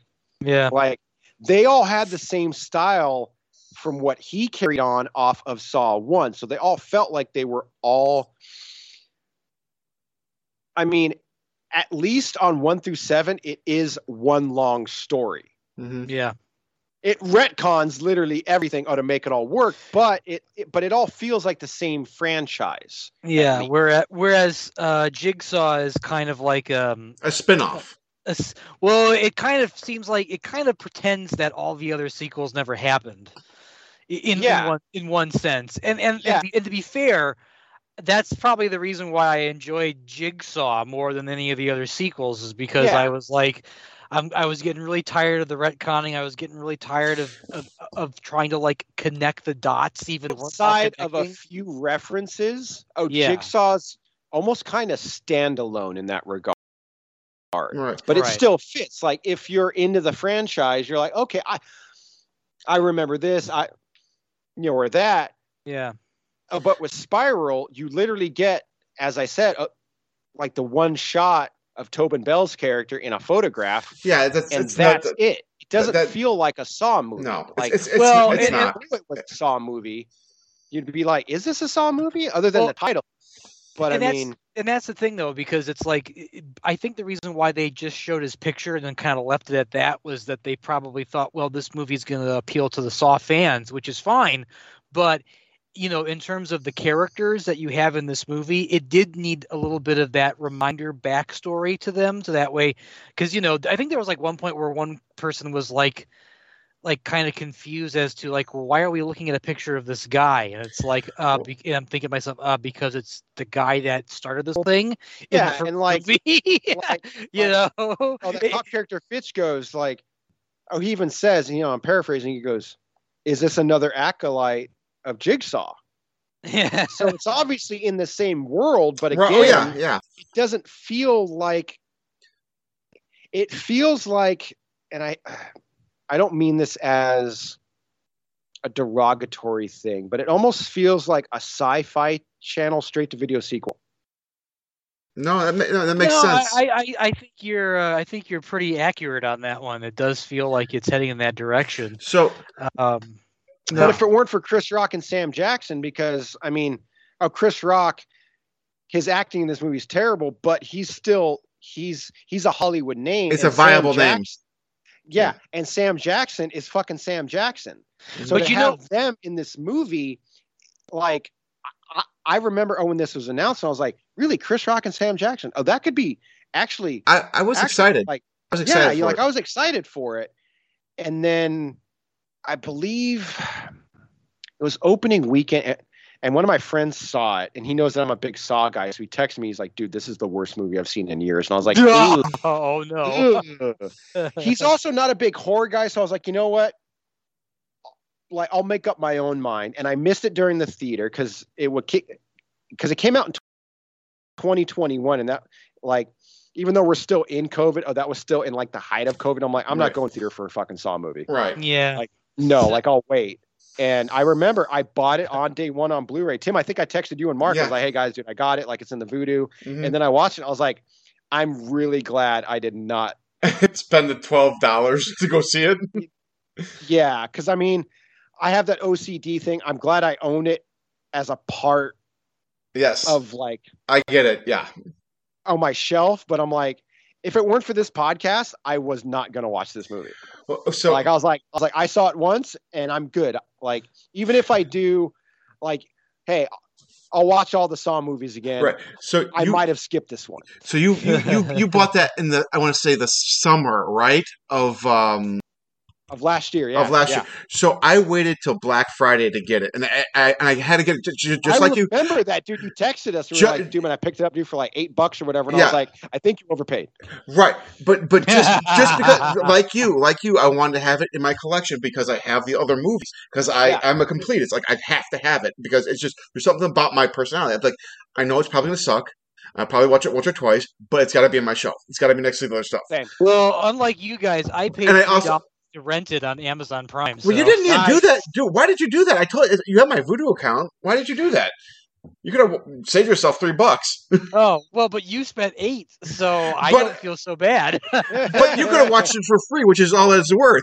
But anyway, well, I'm sure that's. But still, I was dedicated to pay like the nice guy that I am.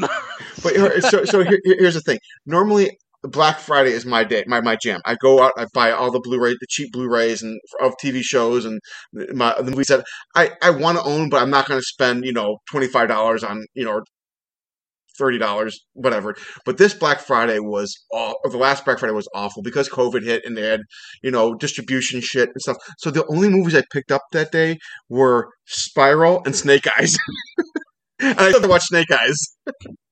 Yeah, you can tell. As a G.I. Joe and martial arts fan, it's fine. Yeah, I heard it was mediocre. It was okay. It wasn't as bad as the first two. The best part is Andrew Koji as Storm Shadow. He's from Warrior. He's the main guy on Warrior. Yeah. He's the best part of Snake Eyes. Okay, but he's not given enough to do. Yeah. Do you think there'll be a sequel to that, real quick? Oh, it bombed. Well, and also getting back to what you were talking about earlier, I forget if it's because now it's getting late and I've already had a couple of scotches. I forget exactly. We were talking about Resident Evil. Now we can all agree that Milla Jovovich or whatever it is, and the what's the gentleman's name, the director of the original Resident Evil films, Paul W.S. Anderson. Yeah, Paul W.S. Anderson. We can all pretty much agree for the most part. For a large majority of movies or the franchise, it stunk. It stinks. However, I really thoroughly, and I texted you this, Brett, I thoroughly enjoyed the last Resident Evil movie, and I'm really hoping, I'm keeping my fingers crossed, like I kept my fingers crossed for Warrior, that there will be a sequel. And I don't understand the hate on the reboot at all. I really enjoyed it. I thought it was fun.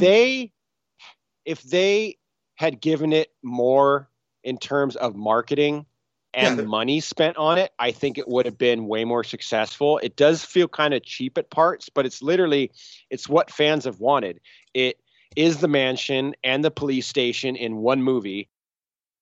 Right. It's like I had fun with it. And the acting enjoyed it. And the acting for what's worth was very good. I mean, I would say it's very good. I mean, it was very decent. I'm like, it's compared solid for the genre. And knowing it's a Resident Evil movie. Yeah, you're not expecting all these people will forget that the first game started with that B movie. You know what I mean? Right. And that's what I fell in love with them running across coming down the chopper, running across the field into the mansion. I'm like, all that shit was there. Well, most of it was there. I'm like, you got that. I mean, I don't know. I don't want to. So I've been seeing rumors online that they're planning another Saw movie because this one. I mean, here's the thing: these movies are made so cheap that they always turn a profit. Like, yeah, that's true. And it's like porn. It's porn. And for all your listeners who have stuck with the show this long. Or no, I'm sorry. Like any movie produced by Roger Corman, which, by the way, he's like the progenitor of that concept, and of course, Hollywood now has decided to embrace it, despite the fact that they've made him look like a pariah about it. But it's it's like I remember way back when I came on, right, we did the first 3 Saw movies, and I was like, hey, I defend this series. Like, it is not good, but I still enjoy it. Well, So okay. I'm that guy where I have a Saw 1 through 7 and Jigsaw and Spiral. I have a Funko Pop of Jigsaw. Like, I'm all in on this franchise, right? I even dude, I sat through this one again. I don't want a Saw 10. Yeah, no. I mean, I don't.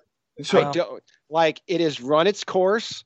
We've done everything that we can with it. Jigsaw in space. I don't want to see Chris Rock in another Saw movie, because it's left with like he's still alive and William's still alive. I have no interest in seeing these characters in another one.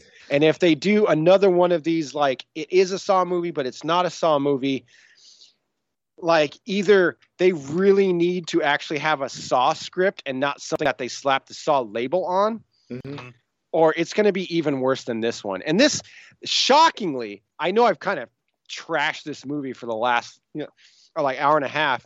I still don't think it is the worst of the franchise. No.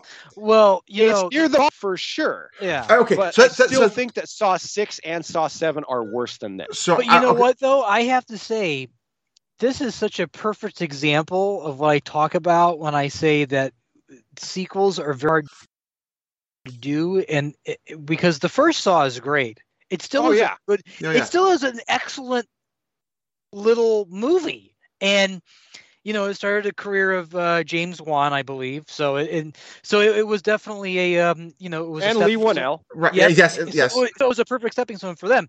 The sad part about it is that it's also an example of why the first movie is so great and the sequels are not so great. It's because they try to stretch everything out from what made the first movie the first movie. So and that's what. Yeah. So going off that and going what you just said, okay, real quickly, I want to get you guys' opinion or your thoughts on what are your ranking, like 1 to 10, 10 being the worst, 1 being the best. Like for me, of the series franchise, for me, I would go Saw 1 through let's say 3. Okay, I like those the best. Then I'll go with Jigsaw, and then everything else is a kind of a fucking blur. What, Barreras, what is your take? Hold on, I'll actually pull up my letterbox. Because I actually have because basically on Letterboxd, I'm that guy that ranks every fucking franchise for some reason. I've ranked a few of them. I don't know if you saw them, but yeah, I'm not nearly as a professional as you are. I'm a BuzzFeed fucking list on Letterboxd, basically. Okay, so my order is Saw. Okay. 2. Okay. 3, 5. Okay. Then 4, then Jigsaw, and then Spiral, and then number 7, and then number 6. I still think that 6 is the worst of the bunch because that's the one with the insurance people. In the theme park. Yeah. And I just hated every character in that one. I was like, this is they all deserve to die. Yeah. But it did have the acid death, which was pretty cool. Yeah.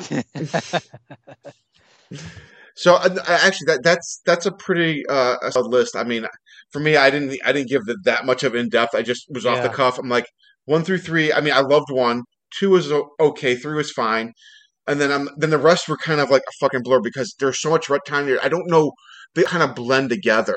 I mean, see, it's that thing where like if you watch them and actually like I'll pay attention, and I believe I said this in a previous episode, is that 3, 4, and 5 overlap with each other. Right. Yeah. That's where the timeline. Well, and that's where the death. And that's you could edit 3, 4, and 5 together as one movie, and it would still not make any sense. Honestly, and that's where I get confused with the deaths because they're all. I mean, while they're creative in their own respect, and if I go back and watch them individually, I'm like, oh yeah, I remember that. But right now, it's all the same. I mean, it's just to me, there's nothing. Even for someone like me, who's like, I mean. You guys have made the joke that I'm like the lore keeper of the Saw franchise. Right. I have trouble keeping track now because I haven't seen them in a while. like don't go back and watch them. Just listen to the episodes. So there's no hope for us, basically. You should have told us earlier. For me, Saw was that franchise where it's like, it's Halloween time. You're like, I'm going to watch the Saw movies, but. Last year, instead of doing that, I just watched like all of Stephen King's adaptations. And the year before, I had gotten the Friday the 13th set. Okay. So it's been like, I think since the last time I was on the show that I watched all these movies. Okay. And so even for me, I'm like, okay, 3, Okay, so I got 3, but 4, 5, and 6 is where I'm like, I'm starting to struggle a little bit. Mm-hmm. And Jigsaw, I think I've only seen once. So I can't remember a thing about that one except that it has a Supergirl from Smallville in it, and that's it. I don't remember anything about that movie. I remember it's on a farm. Yeah, I would say it's a barn. There's a barn, and that's all I remember. Yeah. That barn, and there is that rice silo thing, I think, at one point. Mm-hmm. Yes. I think. No, you're correct. You are correct. Yes. Yeah. So I'm like, even for me, I'm like, guys, I don't know which fucking movie we're on. Well, I wanted to say just two additional things about Spiral. 2 things that I think kind of stick out, but are a bit of an issue that I have with this movie. One is, again, we talk about Chris Rock's casting in this movie, and then presence, or I should say lack thereof, of Samuel L. Jackson. I thought it was a big missed opportunity. I thought Sam Jackson should have been the main character in this movie. He should. I think he would have given it more conviction had they rewritten the script and tailor made it to him, because like I said, Chris Rock is just low energy 101 in this thing. And come on, can you tell me that how would you feel having Sam Jackson wanting to get rid of all these motherfucking saws out of this motherfucking city? Come on. Well, yeah, but I think it would have been great. They changed it. They kept. I would have been fine with the cliched cop aspect of it, but maybe they changed it to him being a retired police officer. He was never. If it was Sam Jackson who had been on the job for 20 years, at no point do I buy that Chris Rock is this veteran cop. Yeah, been on the I force don't.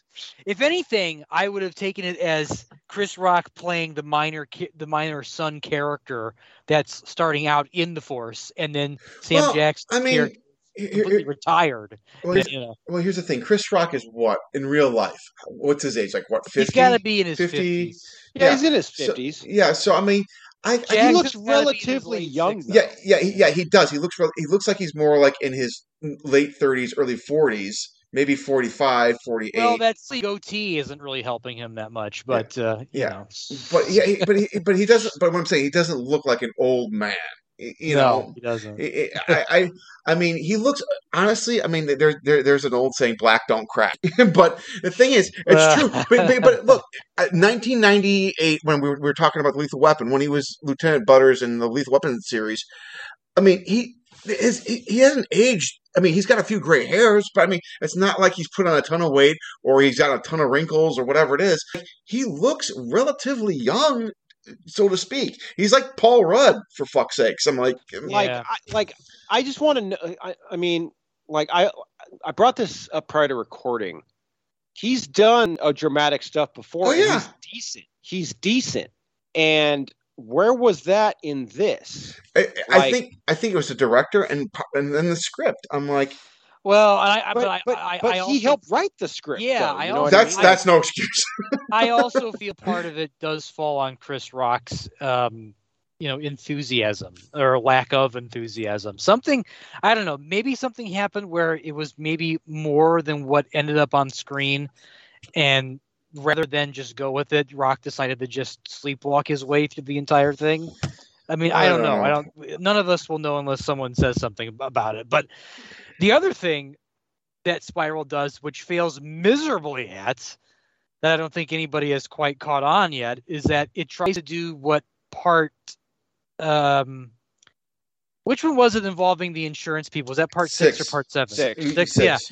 Yeah. It tries to do what part 6 does, and that's try to inject a sense of social issues into this thing. In this case, this was made, I believe, during 2019, and I can only assume that perhaps the death of George Floyd that wasn't inspiration. That wasn't 2019. That was more like 2020. That wasn't me. Well, it was during around the COVID era. It was during around the COVID. Okay, so let's say during around the COVID era. Okay, and the whole Black Lives Matter thing and whatnot, and Antifa. So I feel like this movie was kind of an answer to that. But at the same time, I don't think social significance and Saw go together. It's almost like bleach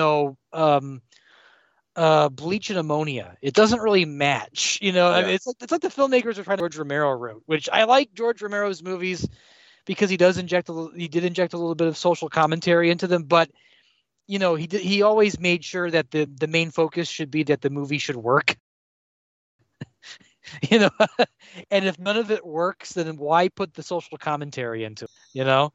So you got like cliched cops corruption in this thing going on, and it's like I didn't really care for it. It really didn't even work. I mean, I just felt like that's what the filmmakers were trying to do, and it just fails miserably at it. Yeah. Yeah. I don't know. I mean, I made the jokes as I was doing the recap, but it just hit all those cop cliches. Yeah. But honestly, really getting back, we really need to start wrapping this up a little bit. But the SWAT team that busts down the door, they see Samuel L. Jackson obviously hanging in suspended. He's got a shotgun. A shotgun carries maybe 4 rounds. These guys, there's a SWAT of like 25 of these guys, and they just unload on him like 200 rounds or more. Oh, I'm literally, there is, as I said in the recap. Even if he would have got a shot off, it would have been gone over their heads anyway. They shot at him like some B zombie movie. Keep unleashing those rounds at him. They literally scream at him to drop the weapon. He can't. Give him a chance to drop the weapon. They just start unloading. But you think they would even notice that these wires are holding him up? Like, something's not right about this. Why is he hovering in the air? And why is that one wire making his arm go up with a shotgun in it? Clearly something is wrong here. I mean, by the way, do you remember that puppet, the pig puppet with the the pig with that's wearing the police uniform? Police uniform with the gun holding out? Yeah. Well, obviously that's supposed to be a subtle message about Sam Jackson's character. Once again, social significance in this movie. It was just as I said, this was a painful rewatch because I'm just like, what? I'm not enjoying this. One, 2, it's more fact that the potential for it could have been. It had potential to do something a little different, and I think that's what they were with, or with the title, for example, was, it's a Saw movie, but it's a little different. And then as you watch it, it's just the same old Saw stuff that we've been seeing for 9 fucking movies at this point. Cops, traps, and blood and gore. Right. Well, it can't deviate from the formula, and that's the problem when the formula gets locked in. And again. And here's the formula goes all the way back to the first movie, so it's like what was the movie? Was it? I'm sorry. Was it part 5 or part 6 where none of the traps worked? Like, no matter what, the victim was going to die. He didn't. At least in the original traps, was that 3 actually? 3. Okay, so 3. So it reminded me a lot of 3 in the fact that no matter what these victims, they were not going to live at all, because that wasn't right, and it felt like that felt no pun intended, a cop out on their point, because it's like, these guys not going to live, they're not going to learn a lesson. It's just revenge. So whatever. Yeah, like at no point, like at least in a couple of the previous Saw movies, you're like, oh, and this victim, they have a shot at getting out of this trap. Mm-hmm. I didn't get that from these ones. No, yeah, absolutely not. Like. Sam Jackson, he was stuck in his. It was up to his kid to decide. Like, that's not a trap. Mm-hmm. That is a traditional Saw trap. Yeah. But again, I think at this point, like, we're just being super nitpicky because, God, this fucking movie was painful to watch.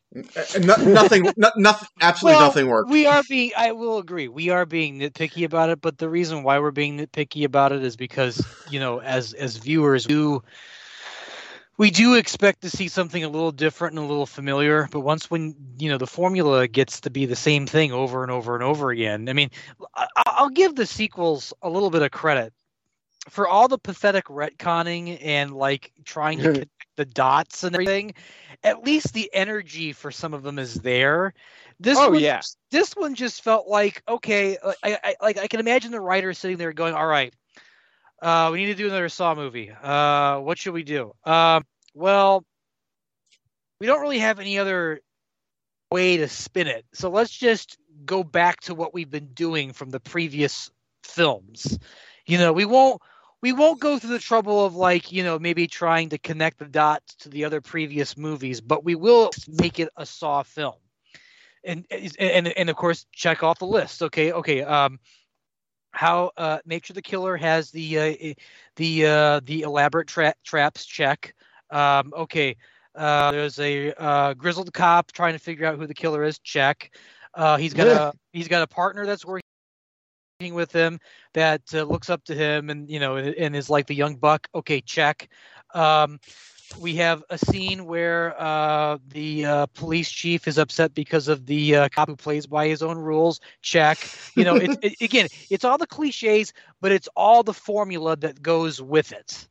And when the formula is part of it and you can't deviate from the formula, then it becomes stale. It becomes the same thing over and over and over again. It's like any, we love them, but it's like any slasher movie. If you deviate from the formula, you're either going to piss off audience expectations or people are going to think you're trying to do something different and more elaborate. And it's hard. It's hard because you're not sure, because the audience is very difficult to understand. On the one hand, they want the same product, but they want something different.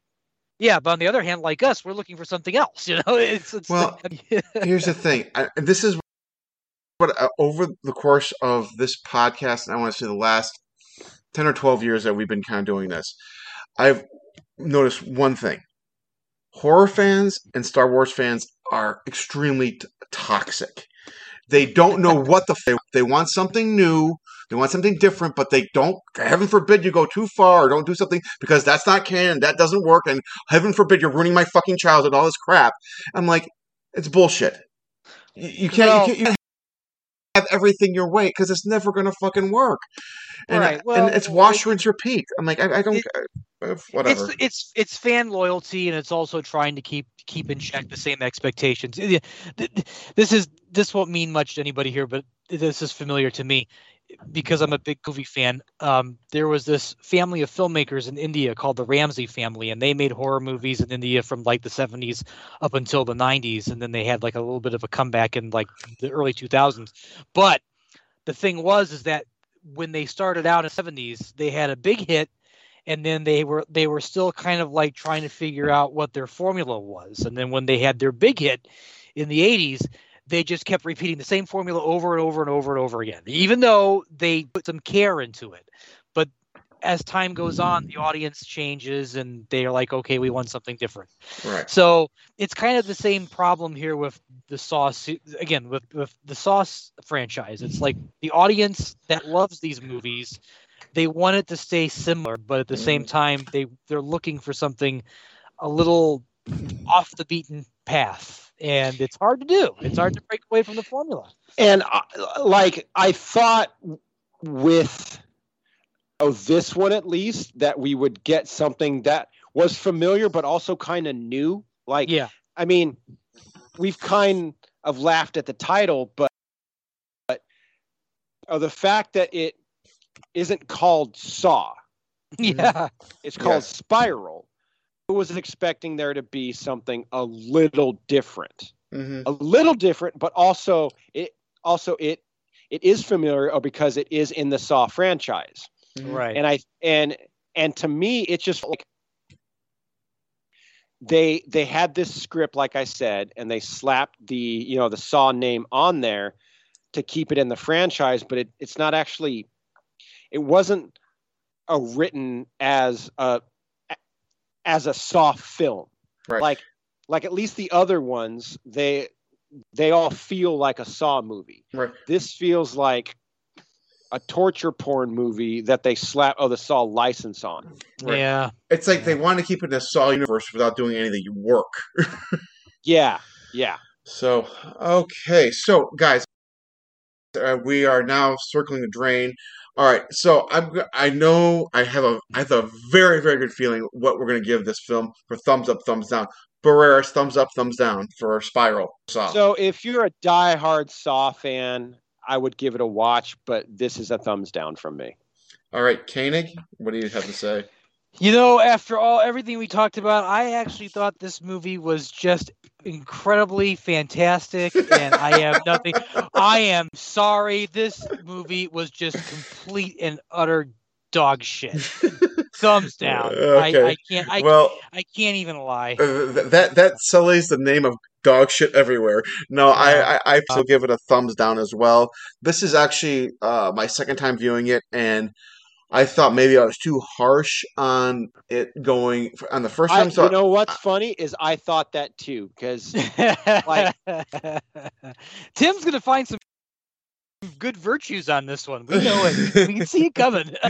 Before I watched the movie, I went through my Letterboxd ranking. I was like, "Oh, was it that bad?" I don't remember it being. I'm sorry. Did you say that bad? Did you say letterbox or litterbox? But I was just like, I don't remember it being that bad. Yes, it was forgettable though. I couldn't remember anything on it, and I was like, that's not a good sign. And then I was like, I was like, actually, you know what? I was spot on. Yes, exactly. And you know what this is? I equate this to White Castles.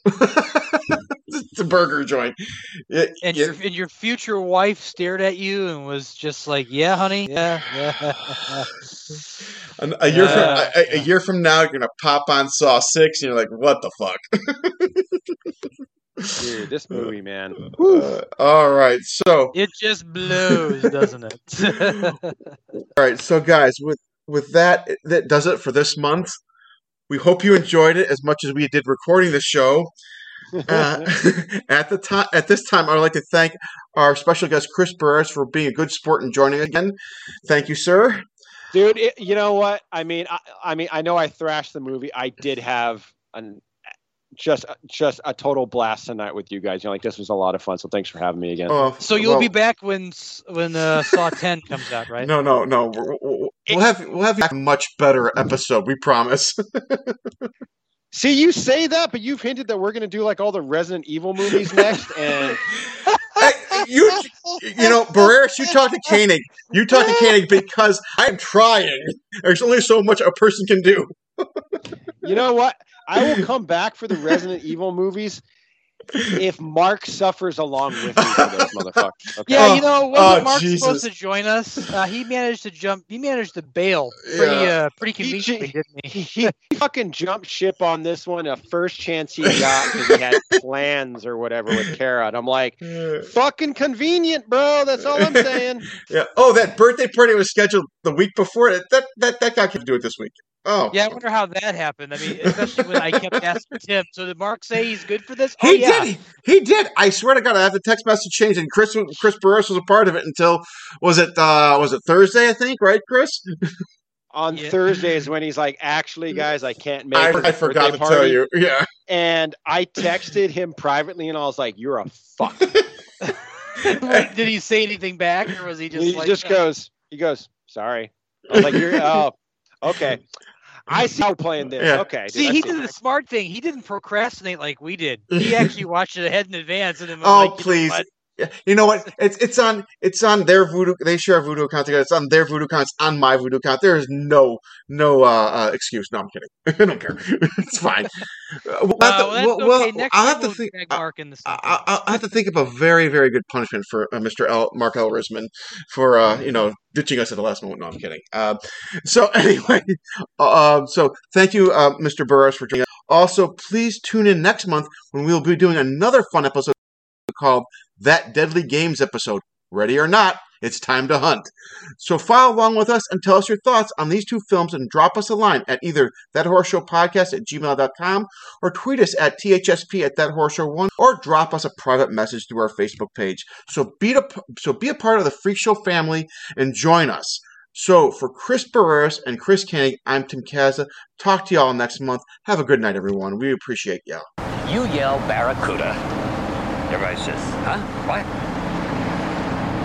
You yell shark. We've got a panic on our hands on the 4th of July. Thank you for listening to That Horror Show Podcast, Season 8. Have a good night.